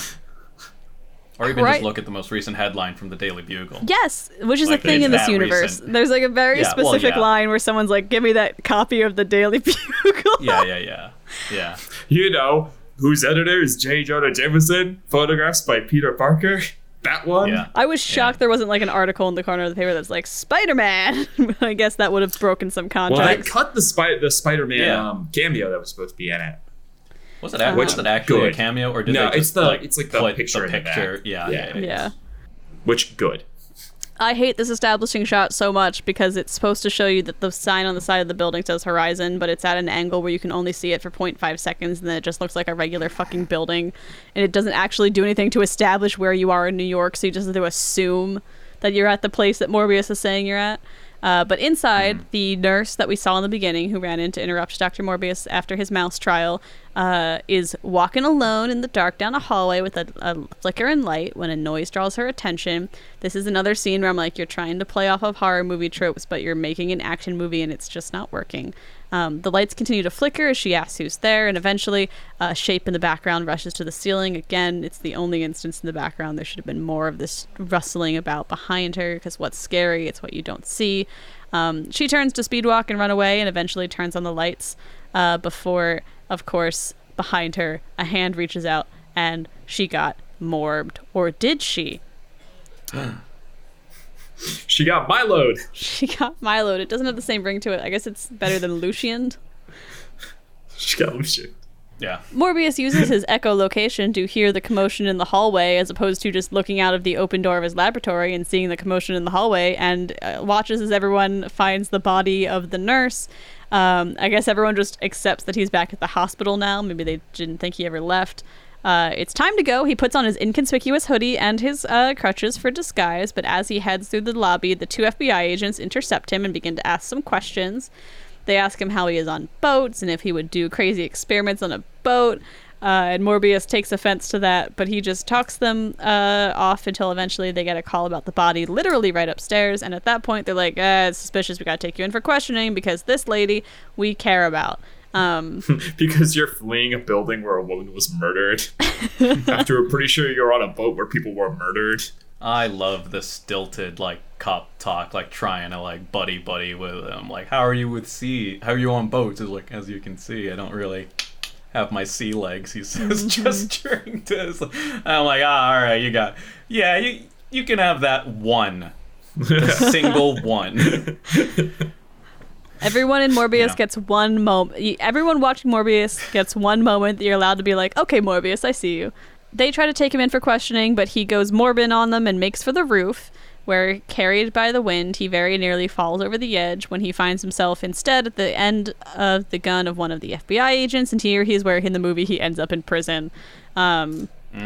Continuing to write in his log that he has with him, he notes artificial blood will stop working in a few days, and he's then questioned by the FBI. They show him his paper bat from the ship, origami still being a hobby of his, and then they say, this is where they're like, we wouldn't have cared about the lives of the guys on the boat, but you killed a single mother of twin girls, Nurse Sutton, who is now being named posthumously in this movie, and that one really stings. Yeah. It's so insane. We already had a character who we knew, who we cared about in that hallway, who could have died. Fucking across which, by the way, hall. would have totally been infringing, but at the same time, it's at least we knew that person. This is just no one. Yeah. We're taking our wins where we can get folks. They're trying to also make us, the audience, care about her afterwards, too. They're very much being we have to make her sympathetic now because we realize that no one's going to care about this person other than the fact that they are just a person in the background of this movie. She was a single mother, and her dog was missing 3 legs. They're like, why'd you do it, Morbius? But he's like, I don't know. I don't know what's happening to me. That was my coworker. I worked with her every day. And I think what this scene is trying to do is establish that Morbius, has either thinks he's lost control or is trying to wrestle with why he would have, either knowing that he didn't kill that victim or why he would have killed that victim unknowingly. And it's not really doing a great job of establishing that. It sort of just reads like, we have to rehash this information. We all know what the FBI thinks you did. Why do we have to hear it from them too? Also, he thinks he's dangerous. There is nothing about Morbius to this point, a man who says that he's willing to lose his medical degree as long as he can cure whatever the affliction is, because that is his primary goal in life. That would make me think that if he thought he was becoming a murderous, mindless Batman, would not tell the police, hey, you gotta put me in a box. Yeah, right? Yeah, he called the distress signal on him. Yeah, he called the distress signal on himself. Yeah. I don't see why. Yeah, anyway. Morbius then starts demanding artificial blood, starting to get hungry. You don't want to see me when I'm hungry, continuing the Hulk analogy of it all. And the agents take their leave, leaving him high and dry, as Morbius heads back to his cell to meet with his quote-unquote lawyer. It's Milo.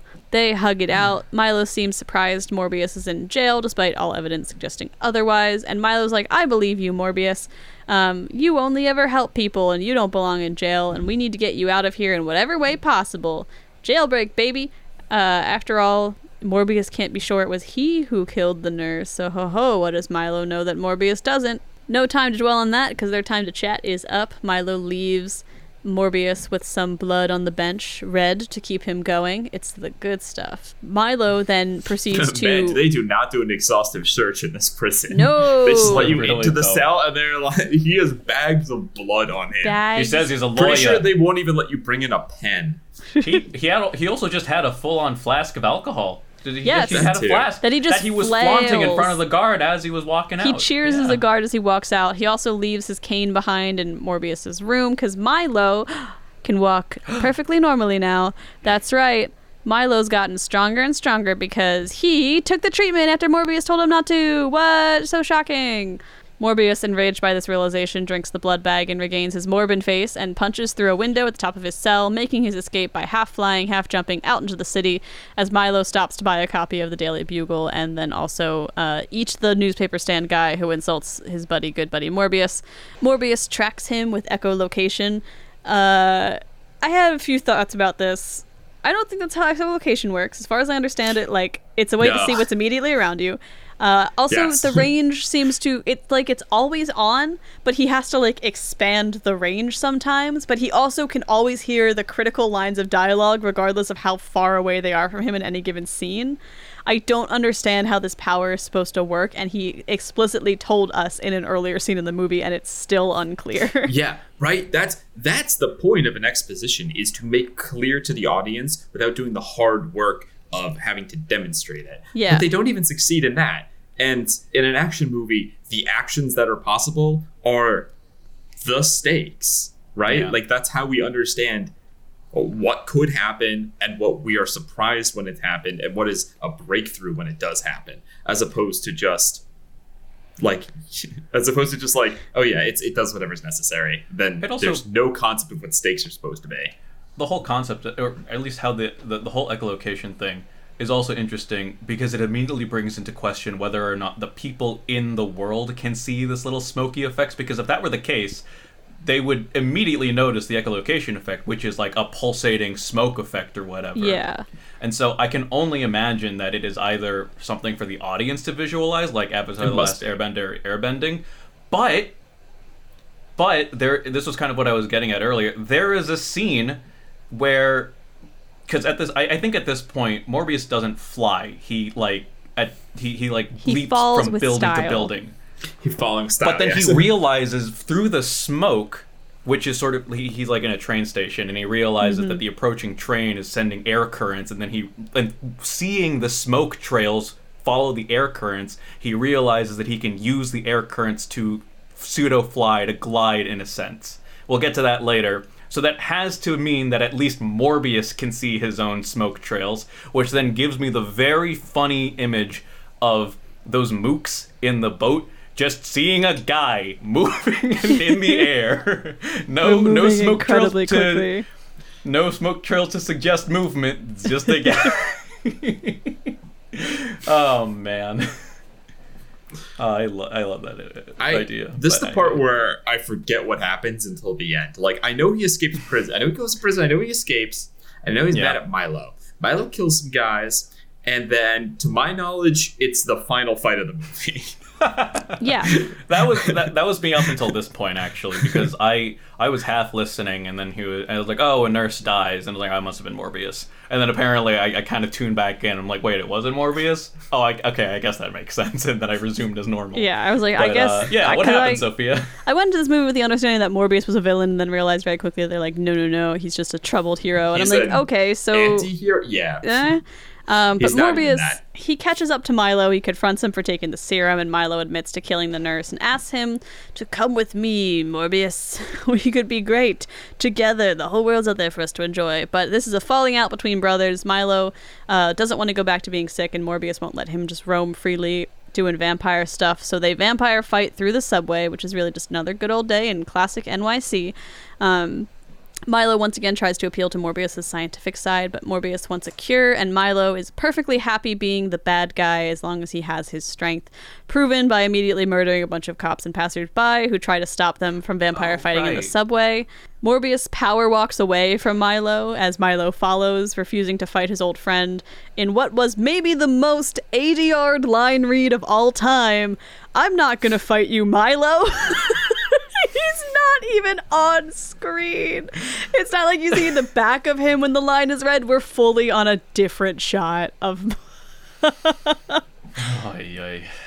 Morbius. This is where he uses his bat senses to feel the airwaves generated by a train and then manages to, at the last second, glide his way away from Milo. Meanwhile, the FBI catches up to the dead cops that they left behind in the train station. Milo watches good old Lady Bancroft at her apartment. The next day, she walks herself through the crowded streets into a bodega, trying to lose one of the FBI agents who is tailing her and easily succeeding. She reads about Morbius wanted for murder in the paper, but he's sitting right behind her in his totally most stealthy hoodie. He's like, hey, I didn't kill any of the subway people or the nurse. That was Milo. And she just takes his word for it immediately. So he asks for her help in stopping Milo, and they go to a coffee shop to talk it out. He's worried about what happens to him when the artificial blood stops working, and he becomes like Milo, but she's like, you won't become like Milo, with giving no follow-up reasoning to like why that would be the case.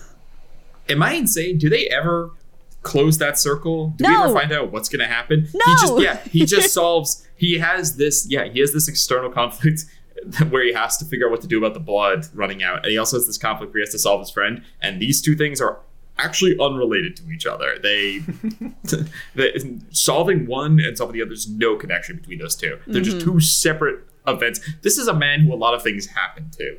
That's the movie. Yeah. He makes very few choices throughout this movie. Yeah. There's like a isn't it like a really well-known screenwriting trick that the story has to be a series of because and therefores that sort of like help guide instead one scene to the other. Instead of and this seems like a bunch of and thens and thens and thens. Yeah, because exactly. Doesn't he get his next lead just falling he's into just his lap by sitting some in the Russian coffee shop having this conversation when some street goons come up and start handing the cashier counterfeit $100 bills, and they like. It looks like maybe they're going to harass her at first, and eventually they just sort of be like, here's $300, please don't say anything. Morbius overhears this. 300 counterfeit bucks, right? Counterfeit bucks, yeah. And she just sort of like takes, they get the background of the shot, they just sort of like walk off, and it seems like nothing has happened. He asks his girl to get him some stuff from his lab, and then leaves, where he takes some of the synthetic blood from a nearby paramedic's bag and tracks the counterfeit goons to their secret hideout, where he confronts them, demands their laboratory, and when of course they say no, he starts breaking bones. I could have sworn he said, I am Venom in this scene. He does. That's a different guy. So here's the thing, right? In the trailer, it's like, just kidding, it's me, your friendly Dr. Michael Morbius, which, like, sure, I can understand that being like a fun little haha. Nope. He just lets the guy go on with no further explanation. Also, apparently people call him Venom, and he's like a known. He's like Bigfoot, but no, I guess not, because people don't believe in Bigfoot. Everyone's like, oh yeah, Venom, that freak over in San Francisco. It's not here. We don't have to deal with it.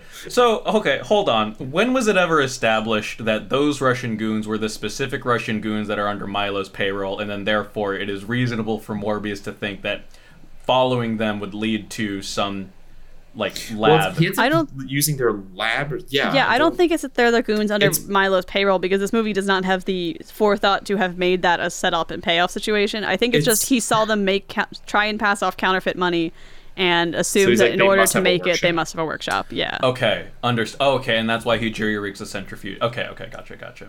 Yeah. Understood. This is how he gets access to a lab and gets to retrofitting their money printing gig into like a medical facility with a centrifuge and all that jazz.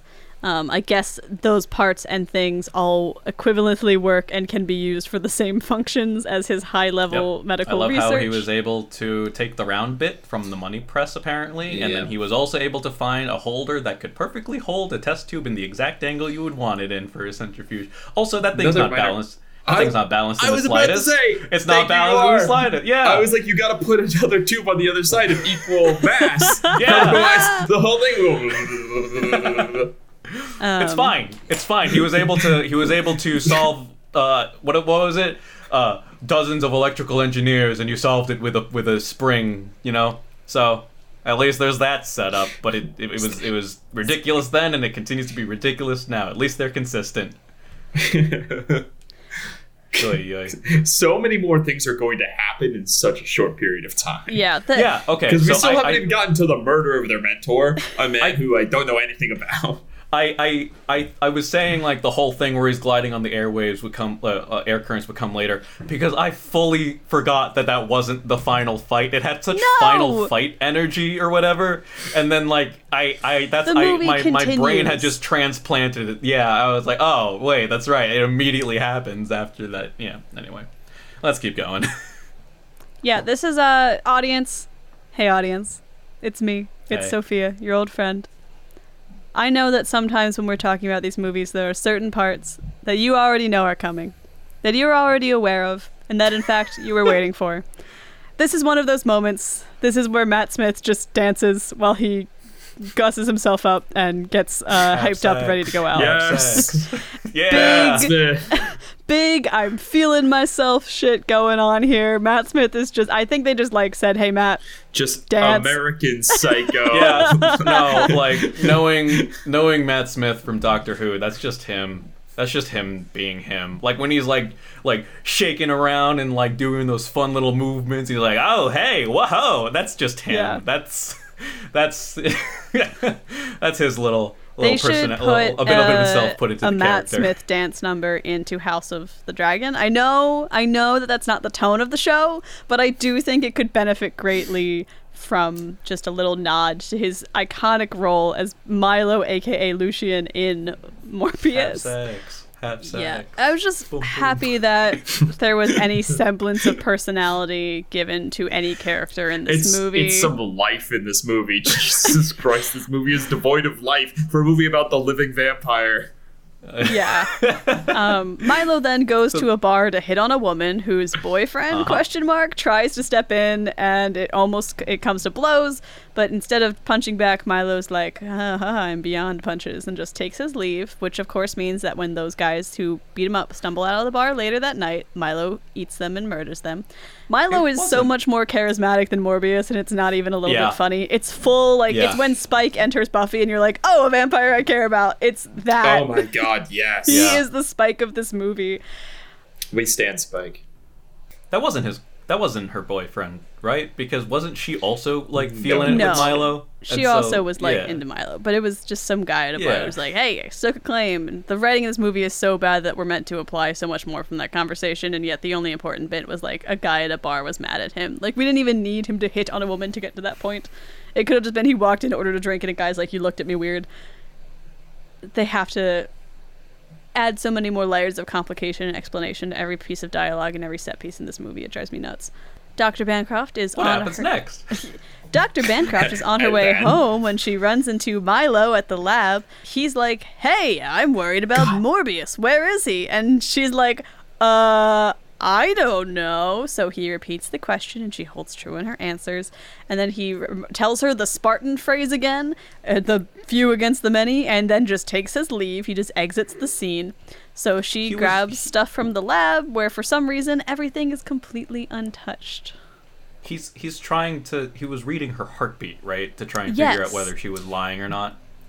That's what I was supposed to infer from it. Okay. But she was scared of him. So her heart was already racing. Yeah. Right. If anything, I heard it slowed down, which I guess could mean like her intentionally trying to keep herself calm while she lied or whatever. I don't know. Again, because we'll see he seems to have no difficulty in finding out where Morbius is anyway, this all kind of felt like an unnecessary scene to include in the movie. Except maybe that Bancroft's pretty ride or die for Morbius, apparently. I guess, but at this point, we kind of already knew that. Turn him in for the insanity of splicing bat DNA with humans, and then went with him to international waters.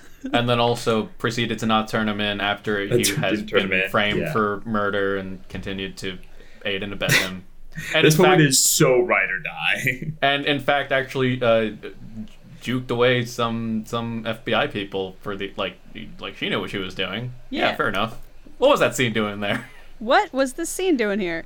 She grabs her stuff from the lab, though, and then the police break into her apartment. Her cat is gone, which means so is she, so I guess they're tracking her as well. And we go to Morbius's new mobile lab, where she's playing with her cat, who immediately, bites her hand, and she bleeds a little bit. And Morbius seems distracted by the blood for a moment, but she yells his name a bunch to make him focus. And then she's like, how does it feel when you're on the red? And this is the most, standard vampire plot point they have in the movie, and also it's over so incredibly quickly. I also want to shout out the cat, who, at the very least, the sound designer who made the executive decision to include that many cat meows in this scene. They are constant, and they are over several lines of dialogue. He was like, I want a boom for the actors. I want a boom for the mic, for the cat. Speaking of cat, hello Ziggy. Are you coming up? It's like Beetlejuice. We spoke her name into existence. Spoke cat into existence. And then exiting this set piece that seems like maybe it was going to be a romantically charged moment, we go into a, I guess, more aesthetically pleasing location for a romantically charged moment, because we go to Morbius and the dock looking out over the city, having the same conversation they were having inside. What is the explanation for space in this movie? Nothing is connected to anything. He assures her he wasn't going to go full Dracula on her, and she uses that as a chance to attempt to flirt back. And again, they have so little charisma. It's there's just no chemistry here. They have the least convincing kiss, and then Milo, we pan out to see that he's watching them from the bridge. It's not even like Milo's not jealous. No. If Milo is trying to set Morbius and her up. If Milo was interested in her instead, that's also contrived and stupid. But at least it's a conflict. There is nothing personal. It's so, I don't know. I'm Morbius just picking more interesting stuff that could happen. Morbius has come to the conclusion that he needs to stop Milo. Milo has apparently also come to the conclusion that that he has to stop Morbius because Morbius is trying to stop him, and so they have individually set up the stakes for the third act because there otherwise wouldn't have been any reason. Milo could just fuck off to some other country and just suck blood there, I suppose, but. I it's guess not even a Green Goblin Spider-Man in the Sam Raimi movie where it's Green Goblin is determined to make Spider-Man see his point of view about how their strength makes them superior instead of servants to the greater good. Where he tries to force that realization into him. He's just kind of it's so fun. Please join me. You gotta believe me, man. You gotta believe me. It's not that big a deal. In fact, I bet if Morbius was like, hey, Milo, I'll supply his blood and we can keep being vampires if you just don't kill people and we can hang out and you can fuck and it'll be awesome. That would have been the end of the movie. Right? I think that would have been a pretty I don't think Milo really loves killing people. I think he just likes power. Yeah. And not feeling weak, which is what would happen if you were just drink these blood packs. Several instances now we have found natural conclusions to the story that would have happened had they decided to veer away from the natural logic of what was established. If they weren't so strictly adhering to the superhero action movie tropes. We could have actually had a movie that had some story to it. Yeah. instead of being driven by character and choices. Speaking of choices, we now go to the FBI agents finding the victims from the bar, further reinforcing my belief that the choice that they should have made is just make this a procedural instead.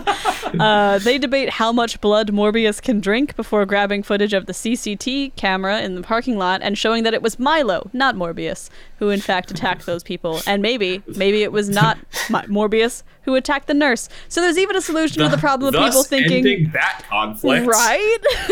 Neatly. A news report breaks this news as their old, like, Dr. Nicholas watches the news about Morbius is going crazy and also the CCTV footage of Milo. And he's like, whoa, what have these crazy kids gotten themselves into? He goes to see Milo, and the gig is up and the cat's out the bag, you know. He's like, I know what you're doing. There you go. I've been talking about Morbius for an hour and 40 minutes. Bats out of the belfry. Points. Thank you. There's no points in this podcast. It's not a competition. We all had to watch Morbius. We all lost. I'd like to point out, though, that this scene between Nicholas and Milo is the best scene in the movie purely by virtue of these powerhouse actors just giving it their all for no reason in this movie. Like, it is actually, like, one of the more decently well-acted, like, scenes in this movie, and for the first time, I was like, I believe what they're saying. I believe this. Cool that they got some actors for these roles. Right? Crazy. Yeah! Ay. Anyway. All right, take us home, because we're about to go through the same scene twice, which Yes. I love. Yeah. Back to back. Milo is surprised that that his old professor, doctor, headmaster guy is not happy for what Milo has done to himself. He tries to get Milo to start taking synthetic blood, but Milo is just like, oh, of course you take Morbius's side. And despite his attempts to talk down Milo just repeats the Spartan line at him and then punches him in the gut and leaves the doc to die and bleed out. Meanwhile, Dr. Bancroft and Morbius debunk the stake to the heart idea before making some fatal bat poison. He's like, I've got not a joke. This is a very serious moment, Noir. I see you chuckling. Now is the time that they're gonna try and start pushing the whole living vampire story. Like, so far everything has been steeped in science, and then now you're going to start looking to mythological stuff for... Alright. I guess sure. Cover your bases, but still. He's like, I made 2 shots of this fatal bat poison. One is for Milo and one is for me. He says his goodbyes to his girlfriend and gets a call from Nicholas, who is wheezing and tells him that he went to see Milo. So Morbius rushes to the old doc, who is dying. And Morbius is like, we have to get you to a hospital. But Nicky Boy is just like, here's my last words about stopping Milo, and then immediately dies. At that moment, Milo, who has grabbed Morbius's girlfriend, which just starts like tormenting her, yelling Morbius, and I guess he can just she really hear is that the only woman in this movie. From across the city. This is where the echolocation came back to me, because he couldn't. Nicholas had to call him on the phone like a person would do, but he could just hear Dr. Bancroft from across the city. Yeah. He has back-to-back 2 learn a close loved one is in danger, race across the city, arrive too late to save them, say goodbye, and they tell him you have to end this moment, back to back. Yeah. Back to back. This is and in the transition from point A to point B, he does start to go for the full Dracula look, so the hair goes down, slick back, and this is where he gets more of the like colorful robes going on, so you can see like the full... He gets his purple. This so is that where we the can differentiate between his morbing and Milo's morbing. Yes. Yeah, because he had that overcoat on the entire movie, and like now is when we realize that there was actually like a purple lining underneath. Yeah. it, I guess. Okay, all right. They're like trying to shoehorn in again the superhero costume change, but like sure. One of my biggest gripes with superhero movies nowadays is that they don't have the balls to just say, and now I'll make a costume for myself most of the time, unless it is implicit in their backstory, like Spider-Man. Like, I want like early 2000s X-Men's level of costuming from these movies, where they're just like, and now we just made ourselves some costume because we're going to be doing this fun stuff, so we might as well look cool while we do it. They always have to have a reason for people to have their costume be the way that it is, and that always pisses me. I'm like, just let them have a cool costume. We all know why we're here. But Morbius... Similar... Yeah. Check out this this deep V boob window on the normal Morbius costume. If only. For the audience, he pulled up the cover art for Morbius Preludes and Nightmares, I think. Yeah, it was the first one that came up when I did a Morbius Google search. Gotcha. But yeah, that's his typical thing with the middle part and the like big red collar that goes way down. So what I'm hearing is that Morbius should have unbuttoned his dress shirt like about halfway and just like showed. Morbius should have been sluttier in order to be more comics accurate. Tiny goatee. Yes, that was one thing that it was missing. Tiny goatee. He should have grown that when he grows his Morb face. Maybe in the time between finding his dead mentor and now finding his girlfriend bleeding out, he could have grown one. Because that's what he does. Morbius finds his girlfriend bleeding out. She asks him to make it mean something, referring to her death, and then they kiss, and she gets a little bit of blood in her mouth from him, and then she promptly dies, and Morbius does not handle it well. What? Does she bite him to get illicit blood from his lip? Is it? Yeah, that's what I thought happened. But like a lot in this movie, it's wildly unclear. Yeah. At first, I was like, so she'll immediately come back as a vampire, and then she didn't. Sequel teaser. Morbius is like sad, drinks her blood, powers up, and now Milo, who just appears behind them because he's like, I guess this is an appropriate moment for us to have a showdown. I'm not going to make you run all over New York ambiguously in order to find me. We've also run out of loved ones for Morbius. God, yeah. And I know this is just fanfic again, but what if she says make it mean something, but what if she was like, take my blood, I know you haven't had the red. Like, what if he'd been off the red this whole movie? Yeah, and this is the point where he finally had it. And this is the point where she was like, drink, and now we've got the, now you've got So the whole movie he would have been on artificial blood, but like in the fight with the fight in the subway with Milo, like he's clearly at a disadvantage because God damn it, yeah, that is a better yeah. and then like Doctor, I don't want to keep trading these other movies, but like them or not, these other movies are like very competently made. Doctor Strange, using the time stone, like it's like a power that he was ignoring because it was too much, but now he uses it and he knows how to control it because he's come to some character realization, right? And then about his flaw, then she's like, take my blood, you need it, and she dies and it's all tragic, and then he gets to fight Milo. It's like they actively tried to make it less interesting than the natural progression of the movie was already going to make it. They were too committed to the tropes of the genre, and they refused to actually make a good movie. No, but like genre tropes, again, like I don't think Doctor Strange is legendary cinema, but it's like a competent movie that flows. They could have, and it's filled with the tropes of the genre. They could have just done that. This movie would have been fine. Yeah, I think what I should clarify, I feel like the problem with the genre tropes in this movie is not that they are using tropes, but it's that they are using them like a checklist in a certain order that you must hit in order to construct a story at the expense of the possibilities for what would make this particular story, if not unique, at least coherent. I think Strange succeeds because like it's tropey, but it's still telling a story that makes sense from start to finish, whereas this is like, I guess we need to check this box. Morbius. They mad-libbed Morbius. They mad-libbed Morbius. That's Morbin, is just mad-libbing a story. We finally solved what Morbin is. Now that we've solved what Morbin is, we can watch the Morbin happen. Milo and Morbius fight. They fight their way through the city streets. Out of our morbid misery. It seems like Milo is like gonna win pretty handily. He hits Morbius into a big electric sign, and then he slams him into the ground through several layers of bedrock until they end up in this underground chamber with Morbius hanging upside down from a pipe like a vampire. Although he's like got those cartoon stars around his head. He doesn't, but he should. Milo taunts him about creating this. Oh, so horrifying! You created me. And Morbius lets out a cry and falls to the ground. But he's not dead. He's echolocating. You can see it in the reflections of the water around him on the little ripples. From somewhere else in this cave, thousands of vampire bats come and form up around Morbius. All those vampire bats that live in Manhattan.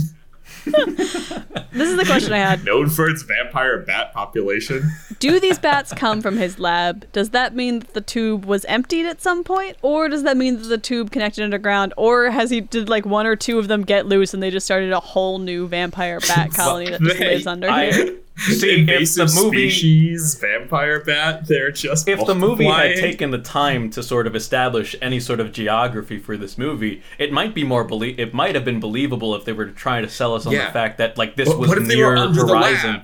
Yeah, was that not what they were trying to convey, or was it just some random place? Just some random in New place. York? What if they had a comment about how? What if they had a comment about how they're like, oh, they put you in the basement because you're the weirdo with the bats? Yeah. And he's like, I like it down here. And then at some point they escape through the tunnels, or she dies in the lab, and then they fight out through the tunnels into the sewer. And instead of any of these other less intuitive, less interesting alternatives, just even like even just like pointing out way back in the beginning, why do you have bats in a tube? Where did they come from? Oh, I keep them stashed. There's a natural cave underneath the lab, and that's where they are. And until I want them up here. It doesn't have to be logical. It's just an establishment of any kind. It just has to be a thing. Yeah. Yeah.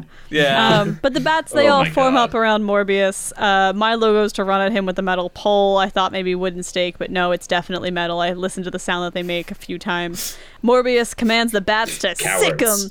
Yeah, right? And I know writers use subtext. They're all cowards. Milo is hounded by hundreds of bats, and Morbius ticks him with the bat poison as he's immobilized by all these bats. And Milo's like, hey, you can't kill me. It's me, Milo, which again is not his real name. And they have a little conversation about their past before he dies, where he whispers sorry.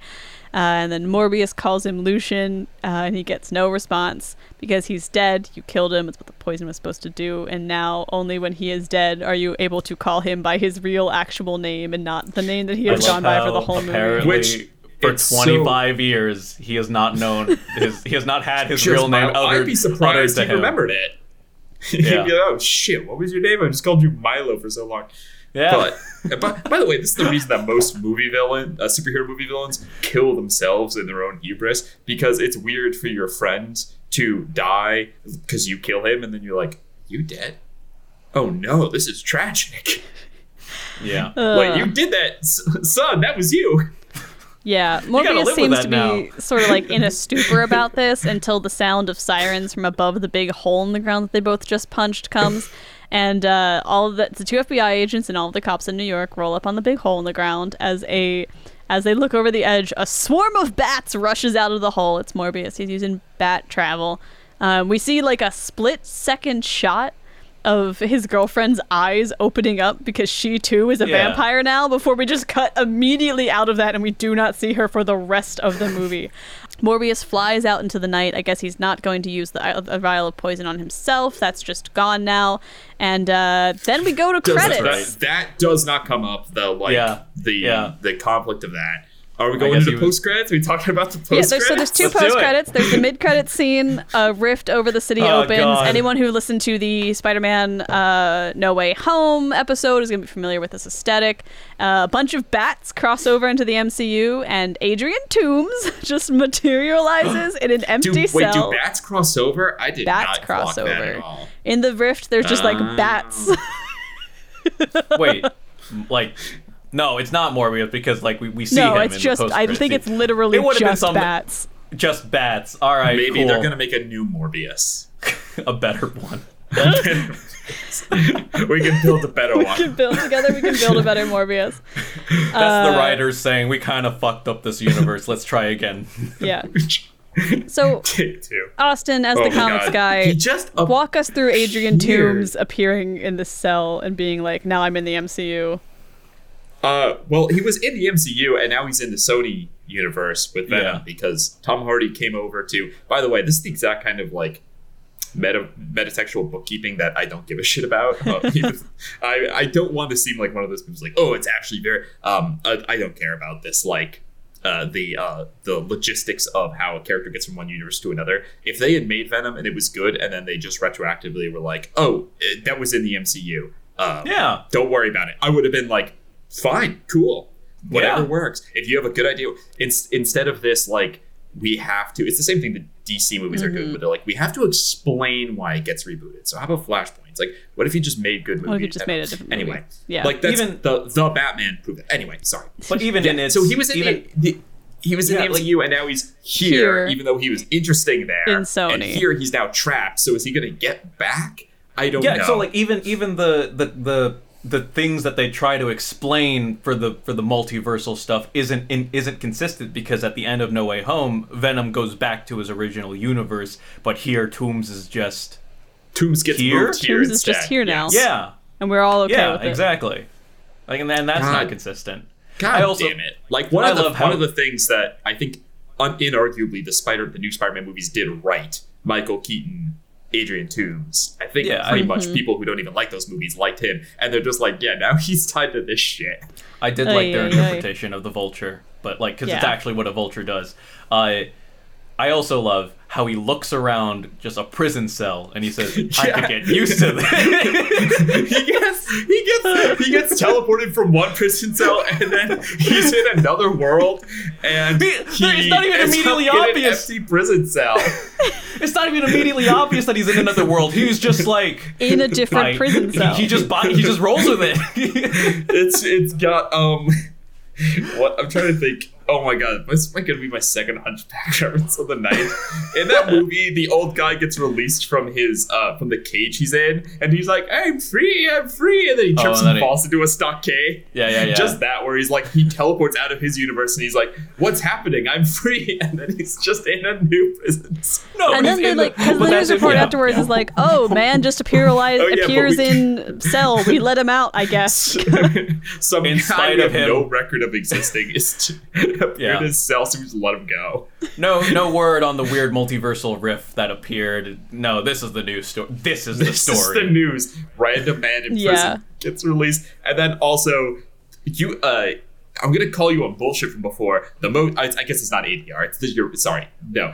This isn't ADR, but it's clearly two people filmed separately, not talking to each other. Oh yeah. Where the after credits. He's like, "Hey, doctor, how you?" And he's like, "Oh my god, I love it." So let's compartmentalize this. Let's compartmentalize it because the first mid-credit scene, Adrian Toomes shows up. We just exit. Appears, released. More credits, and then we get the second post-credit scene.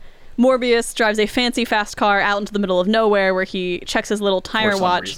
The wind picks up. It's the Vulture, who is now also in this universe. Oh my god, this scene could not have more clearly been two people who were talking to each other, not in the same place. I noted that, like, they left the mask on. They left the mask on so that we wouldn't be able to clock whether that actor was talking or not. And they suggest teaming up to do some good, which just like, no. That's not what we want from this team. They were trying so hard for the Sinister Six, a concept that makes no sense in a vacuum without Spider-Man. Yeah.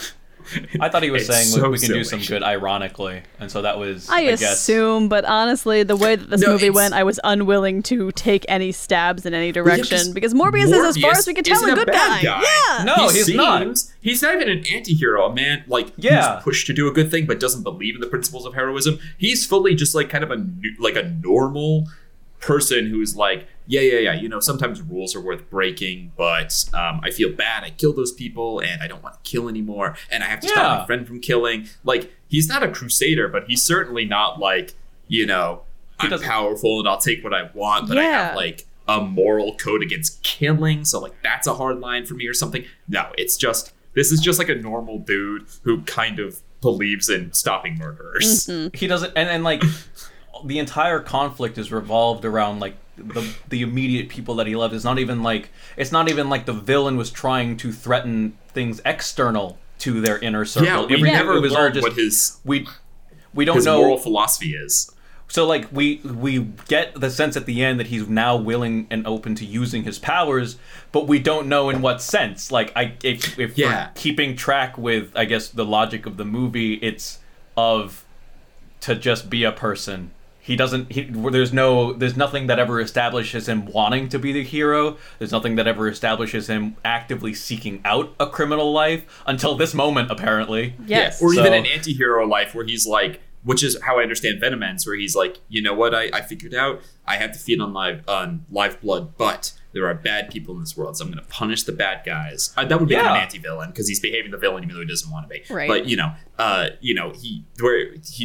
he's into this lifestyle now. At least he's in the tights, so to speak, as opposed to just, I guess he's going to go about his regular life and just, instead of the transfusions, take a little sippy sip every couple hours. Because it's not even like okay, I gotta drink some blood. But I'll justify it by hunting criminals because like one, that was never established as him as a character. Two, he has blood bags that he's been using for his transfusions. And the movie ends by him turning into a bunch of bats and flying off into the night. So there's no way to know where his head was at after his friend died. absolutely ridiculous. I'm tired.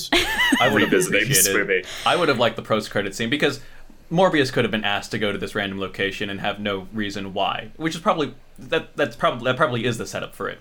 I would have loved an interaction that's like, I think we can do some good together, Doctor. It's like, who the fuck are you? You're just this guy who has wings that can fly, and now you're... No! I feel have like a life. also, let me just get back. It's also just leaving on the floor the fact that his girlfriend is alive, and maybe he may or may not know that. Why is she not the one who just shows up at the post-credit scene? Or like, is she mad at him? Like, is that why she doesn't show up? Like, has she not told him because she's like going to be a villain? Is that the intention? Who fucking knows? But there's no indication that he didn't save her. Yeah. There's no indication she'd like to. Yeah. There's nothing. You know. Yeah. There's nothing. Was happy he was there while she died. Yeah, like there's nothing in those post-credit scenes that suggests that they've even like talked after the whole confrontation. So it's left ambiguous whether Martine has left and not told, or maybe he is aware and this is just not relevant to that. It's not relevant to it, but like it leaves it muddy and ambiguous, and I that's think not the thing great we've kind of movie. danced around this whole episode to sort of, because we've talked about Morbius for now longer than the runtime of the movie Morbius, which feels like too long to think of and talk about Morbius. Thank God. To kind of like bring it into closing thoughts, I think this movie is an incredible example of how to make a somehow muddied and straightforward movie all at the same time. Like, like I knew exactly what was going to happen. I knew exactly what beats they were going to hit. And at the same time, the information that I wanted to know was never clear, and I never learned anything about the characters in any sort of meaningful way. And yet somehow nothing tracked. So like, if you want to learn how to read Save the Cat but not learn how to write a movie, this is the script for you, baby. But no, I think this is a bad movie that's not even really fun to watch. As much as we've joked about getting Morbius back in theaters, I could not recommend watching it, in my honest opinion. Please don't. Save yourself. Yeah. We watched it so that you wouldn't have to, because you guys all wanted this to happen by giving me money to feed my cat. But Austin and Noir, what are some of your closing thoughts on this movie? Did you like Noir it? after you. I mean, honestly, I have more. I try to find the good aspects from what is obviously like a very poorly conceived, written, designed, made, everything movie. And so honestly, I was kind of like tolerant of it right up until the very end, where they tried to tell a whole new story in 2 post-credit scenes, and it was a very obvious shoehorn of 2 universes, and at that point I was just like, I can't defend you at this point. I can't believe though. I thought it was a meme, but I really can't believe that the most apt description of this is that Morbius is really the movie. It's a movie. It's a movie. Morbius is the movie. This is a movie that was shot, that was edited. It had actors. It had maybe cinematography. Yeah. There were scenes, dialogue, everything you could expect. This is sort of, for me, like the antithesis of Cats in a lot of ways, where like the way I feel about Morbius is that everyone showed up and they're like, what's the bare minimum I can do to get paid on this set today? Except for Matt Smith, who said, I haven't done anything in a while, let me like really go all out. Whereas for me, like, Cats is everyone who's working on it except for the like director and producer and maybe screenwriters are going like above and beyond to do their best day on set. And Morbius is like, everyone showed up and they said, I'm gonna phone it in today, and the movie still got made at the end of the day, but it's so much less enjoyable to watch. Here's the thing. So Cats has been a shit show before the movie was conceived. Before it was well, you got me and you got Sophia. It's gonna happen. It was a shit show from the musical in that it had such a nonsense plot. And, you know, if you understood that going in, then you had no expectations when you were watching the movie. Mm-hmm. The thing that really made it stood apart from the musical was that it took away the one thing that you could really appreciate about the musical, which was the costume design. If they kept the exact same energy of Cats, except that the costuming department just had a little bit more to do, and they actually had them in like in the exact same outfit that they were in the Broadway musical, I honestly think it would be better received, or rather exactly the same received as with the musical. Like, people would see it And newcomers to the movie would be like, what the fuck was that shit? Right. The musical is like, the musical lovers would be like, Noir, that your I first need time? you to bring it Welcome, back buddy. around to Morbius. I need us to return to Morbius somehow. I know, fine. I was like, land this plane. I don't know where this is going. How does this point relate to Morbius?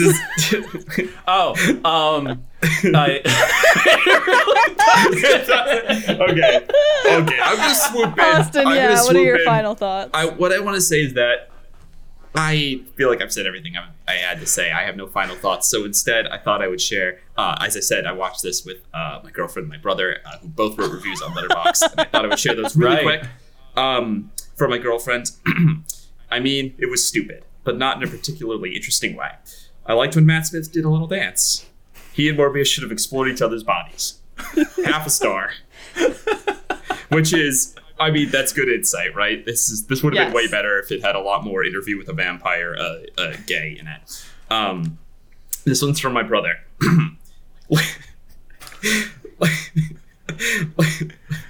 Every time I read it. Come on, power through. You got this, man. Sorry. Center yourself. Center. And scene. Listen. Was this movie good? Not really. Except that it was a perfect movie in every way.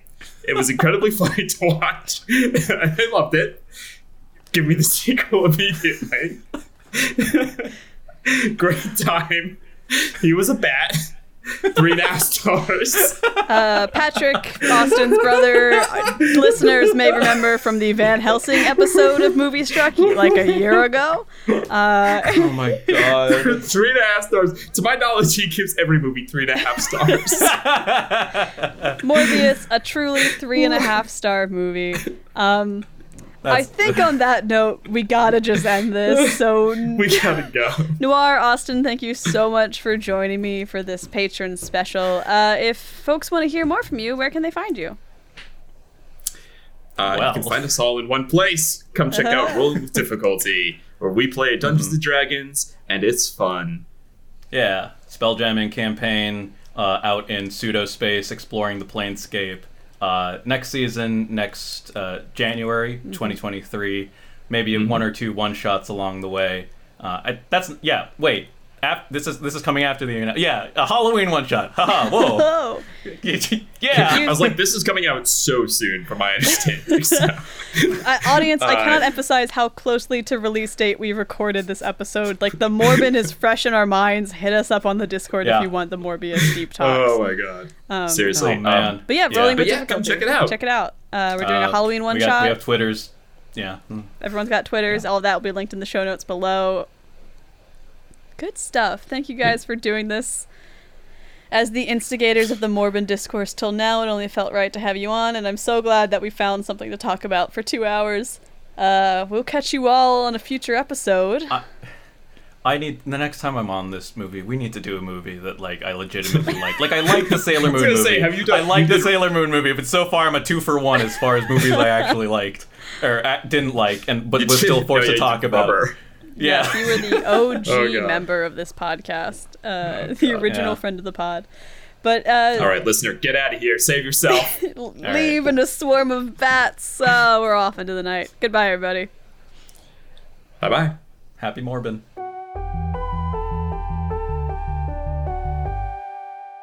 Thanks so much for listening to this week's episode of Movie Struck. This episode was originally a reward for our Patreon drive back in September, and thank you to everyone who joined the Patreon to get us to this episode. It is because of you that I now know so much about Morbius. Regular new episodes will resume on February 20th because currently I am on vacation. Thank you for bearing with me, patrons, and everyone else. I hope you enjoyed this very special episode that you can thank the patrons for. If you'd like to support the podcast, consider becoming a patron, or as always, you can rate and review us on your preferred podcast platform. If you've got a question for us, enjoyed the show, or just any sort of general comments, feel free to email the podcast at moviestruckpod@gmail.com and check out the Movie Struck Discord linked in the show notes for a great community of folks watching all sorts of movies and potentially influence the choices for the next patron drive, because that's how I got the idea to do Morbius, and assuredly this will happen again. And of course, a special shout out to the patrons who joined us last month. Thank you, Triple C, Asher Basher, Azrak Shinji, Cradlefer, and the Oren Co. You guys rock. Thank you for supporting the podcast, and I hope you continue to enjoy this Morbin time.